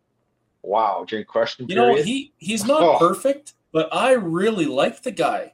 Like, there's a lot of people that, for what they say, they don't like him or they think he's a whatever. But I had a lot of conversations with him, and he's the real deal. He's a real guy. He is a really genuine mistakes, guy. Of course, but he means what he says. Guy. Yeah, I had it as a guest on my podcast, a shameless plug, and spent an hour or so with him. And just a really brilliant guy, very principled. He shares a lot of my own values. I'm not very much aligned with the Conservative Party of Canada, frankly. I think that they are a left of center party. They've been pulled so far to the left by the Liberals and the NDP that really they now occupy the space that that the Liberals used to, right? Yeah. And we need some balance within our political spectrum. And I think if the PPC could gain a foothold, because they're the only party that really has what I would say traditional conservative values, we need some balance because everything has shifted so far to the left that there's really no balance there. There's no truly conservative voice. When you look closely at the Conservative Party of Canada, at their policies, they're really not much different. It's sort of liberal light. It has been for a long time, and I happen to think that's why they keep losing, and I don't know why they haven't figured that out. But I think that's why they keep losing, and they will continue to lose if the reason that happened. Attack. The reason that the Conservative Party became not conservative is more reason why we need to pursue Alberta independence. Yeah. The reason the Conservative Party became the Liberal Party in sheep's clothing of Canada is because they were forced to pander to the bureaucracy in Eastern and Central Canada, who are largely leftists, and they knew if they didn't do that they couldn't form government. So they had to somewhat abandon their Western base and focus more on the Eastern leftist base and change their policies to suit. Mm-hmm. And that's always the way it's going to be. Anyone that makes government in this country has to win the East, at least Ontario or Quebec. Yes. And if we're ever going to change that, we have to either have better representation in the West or be our own sovereign nation. Yeah. There's no other way. I don't happen to think that Justin Trudeau will be the leader of the Liberal Party during the next federal election. I think his popularity is so low. I don't think he has the integrity or the courage to risk losing. So I think what he'll do with his popularity so low, I think he'll step aside and he'll sort of exit stage left, and just walk out of Parliament like he usually does. He'll leave the party to take the hit, which is, for those of us who are old enough to remember, is exactly what Brian Mulroney did to his party back in 1993. He was so dreadfully unpopular, and he stepped aside and he let the poor Kim Campbell take the full shotgun blast for him. And so she was prime minister for a cup of coffee, and it destroyed her political career, unfortunately, because she was a very talented lady, a very intelligent lady. I probably would have been a really good prime minister. But I predict that's what Justin Trudeau will do, because his popularity is so low right now. I think he's down to 27% of the polling thinks that he should. Who are these 27%, and what are they smoking? Hard to say, but that's really low. I mean, for example, Joe Biden's approval rating in the United States is down around 35%, and that's a record low. They haven't had any president that low in public opinion since they started recording it. So 27% is, I mean, sounds like a lot, but really you're saying 73% or 3/4 of the country think that you do not have the moral authority to govern. And that's pretty bad. It says a lot about the state of our country, actually. Sniffing children's hair during national press conferences doesn't really get you a lot of popularity. Yeah, but he's very ill. I honestly, it's very hard. I mean, if you want to see how ill he is, go back and even look at the presidential debates he had with Trump in 2020 and listen to him then, and then listen to him now. He can't even string a sentence together. He doesn't even know where he is. In fact, there's a really gut-busting impersonation that President Trump did of Biden recently. He just nailed it. If you go watch it on Twitter, it's from about 2 or 3 weeks ago. Go look that up, folks. It's absolutely gut-busting. I mean, it's sad to see a man. I mean, he's literally dying before our eyes. I'm no doctor, but I mean, I think everybody can see what dementia looks like, and he's really getting into the late stages of it. I really feel sorry for him, but I feel worse. I mean, I think it shows what it demonstrates really, and what is terrifying is that a government like the United States can be run without an active brain, and I think that's equally true of Canada. But there's a reason why. It's because governments are largely run by the bureaucracy behind them. Yes, and Biden's no different. Very, very true. Very, very true. That's why people hated Trump, the bureaucracy. Yeah, right. And that's why it's a bit of a mistake to focus upon leaders, because in a real sense they're sort of lightning rods for what's really going on. And I think you nailed it, Chris. This bureaucracy, this administrative state, this blob that's running everything, and running everything badly, and not for the benefit of Canadians or Americans or citizens of any country. That's the real problem. That's what we have to get away from. And that's really what APP is all about. There really is only one way to fix that, and that is foundational law that prevents it in the first place. We don't have that in Canada. We have the opposite, actually. Yeah. We have new Constitution, new Bill of Rights. Yeah, but those things are open to interpretation by activist judges.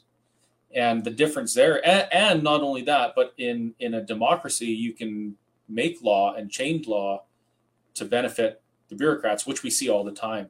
In the United States, they have that to some degree, but as far as I know, their constitution is rock solid-ish and based upon unchangeable laws that, in our democracy, if we decided that all people who wear Pabst blue ribbon shirts should be incarcerated because they're wearing those shirts, majority rules, I go to jail.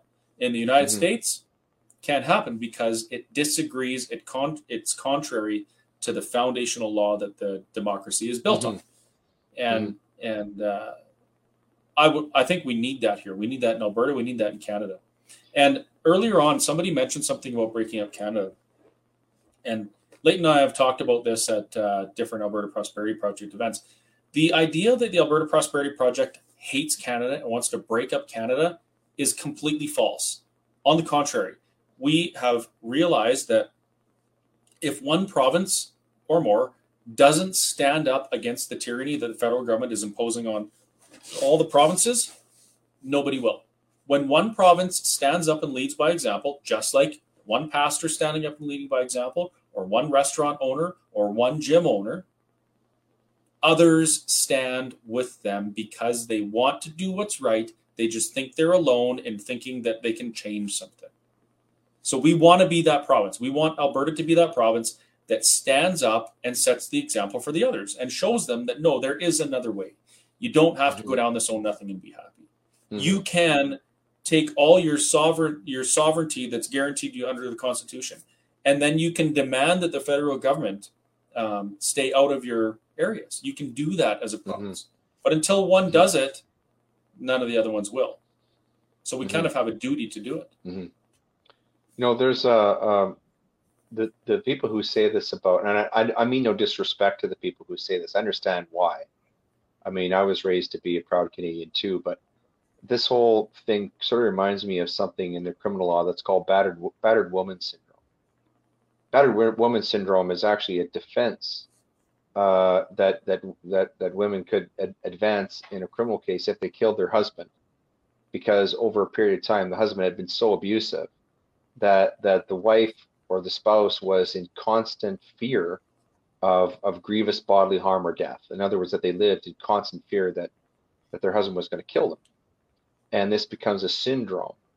And I think what we have in Alberta is battered province syndrome. And the people who want to stay within Canada, I think, are trapped. And people wonder, well, why? They see, for example, women who get abused by their husbands, and why doesn't she leave? Well, it's a syndrome. It's a psychological syndrome. And I think some of the people who want to hold on to some vision of Canada, which no longer exists, which might never have existed, are ignoring the fact that we are just being battered and abused. And if we don't get away from this dangerous, abusive power in Ottawa, it will destroy us. It will destroy our freedom. It'll destroy our province. It'll destroy our children. It'll destroy our grandchildren. And people who are nostalgic for the old Canada need to understand that that this is a situation of survival. If we don't cut loose, if we don't get away from this, we're going to drown with it. And Chris is right. Yep. If there is a hope for Canada to save it, it's Alberta and Saskatchewan and Manitoba as a Western coalition. If there is a hope to change, and I think that hope is faint, actually, even with a Pierre Poilievre-led government, because I think they would behave. It's very unlikely that a conservative government is going to hand back all of the power that the Liberal government has acquired over the last 8 years. Governments don't tend to hand back power peacefully to the populace. That would be an historical anomaly, not the rule. And so, the likelihood that we can restore Canada as the true north, strong and free within the current constitutional structure is exceedingly unlikely. In fact, I don't believe it's possible. And like I said before, realist, right? I would say if you love Canada, if you love this country, you should be willing to stand up and be counted in those Albertans who demand that the federal government start treating the provinces equally as was intended when this country was formed. If our federal government observed the sovereignty in each of our provinces and allowed us to live the way we were supposed to, we're supposed to be culturally different and distinct in different provinces, and be okay with that. We're supposed to appreciate it and allow each other to chart our own courses, develop our resources, administer healthcare, education, all of those things, but work together on the broader things. If we could return to that, there'd be no problem. But if we don't demand it, how do we expect to get that Canada back? We have to demand it. So if you love Canada, you really should be willing to stand up and be counted in that referendum on independence. Agreed. Well, Mr. Host, where to? Whither and where to? Are we at the end of the show, or are we near the end? Yeah, of the we're beginning? we're an hour over, but what's an hour between friends, right? This turned into a little bit of a bonus episode of the Chris and Carrie show. There you go. Yeah. Without Carrie. Yeah, we're 2 hours and 12 minutes into it, and I got to say, Leighton, the conversations with you are always they're fascinating. I don't fall asleep at all through them. They're very interesting. And you always make me think about things a little bit differently, which you've done this episode. And I'm sure you've done that for the folks watching. So thank you very much. Apparently, the brief biography that you provided was nothing in comparison to having an actual conversation with you. So kudos to you. Well, thanks very much. It's been a pleasure having this platform to speak with people. And I hope everybody gets out and votes. If you folks have questions about anything that you heard on tonight's webinar, please reach out to the Alberta Prosperity Project, www.albertaprosperityproject.com.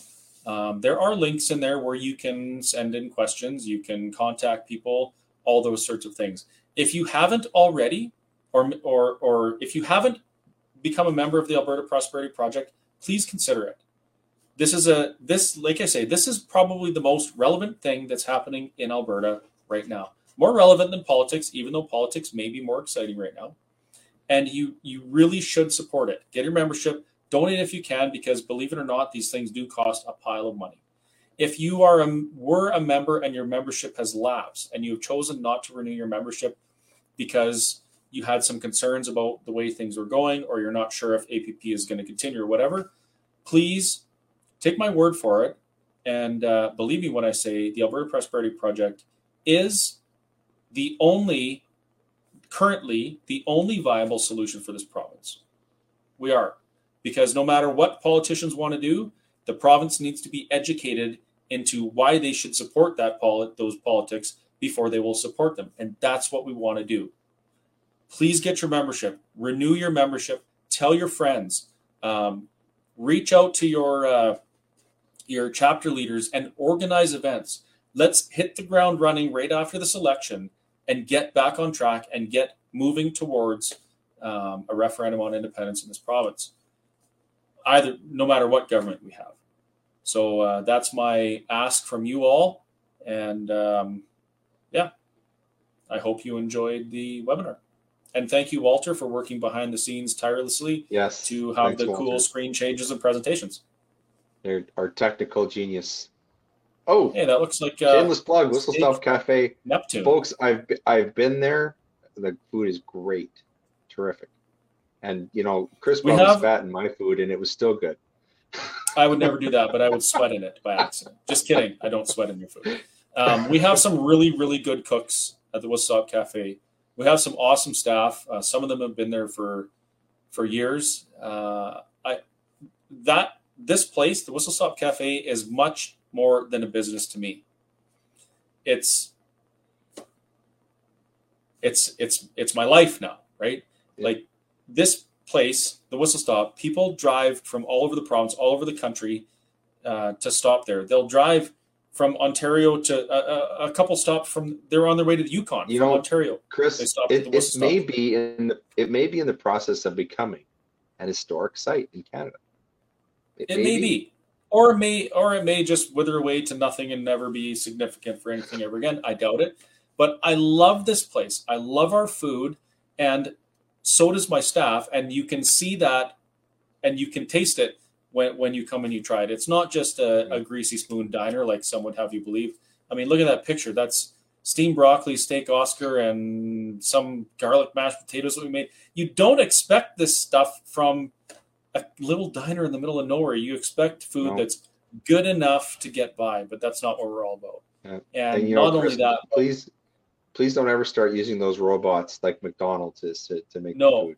I will not do that. But the other thing that we don't believe in just good enough to get by is conversation or political views or anything like that. We don't believe in good enough. Is that Eggs Benedict, Chris? Thanks, Walter. My wife, thanks for that. My wife Jennifer loves Eggs Benedict. I got to bring her there. She hasn't been there yet. When I came, I was with my father-in-law, Jack. If you remember, my wife wasn't with me, but I'm looking at that Eggs Benedict right now, and my wife would be all over that. She loves Eggs Benedict. So, well, you know where we're at, and that's one of our breakfast specialities. We're going to come through there. Yeah. All right. Well, thanks, Walter, for putting that up there. I appreciate it. And thank you, folks, for watching. Thank you for supporting the Alberta Prosperity Project. Check out Leighton's podcast. There's a lot of them, but it's way better to binge watch his podcast than it is to binge watch Shameless or something like that, because you're going to learn something from his podcast and you're going to be brainwashed from TV. So check it out and keep your stick on the ice, as one of my friends would say. Nice. Thanks, Chris. Thanks for having me here. It's been a pleasure as usual. I look forward to seeing you in Victoria. Yes, absolutely. Maybe you'll get to meet my dad. Oh, I'd love to. Shake his hand. Okay. It's very liberal. That's okay. Try to convince him. Yeah. All right. Night, folks. Okay, take care.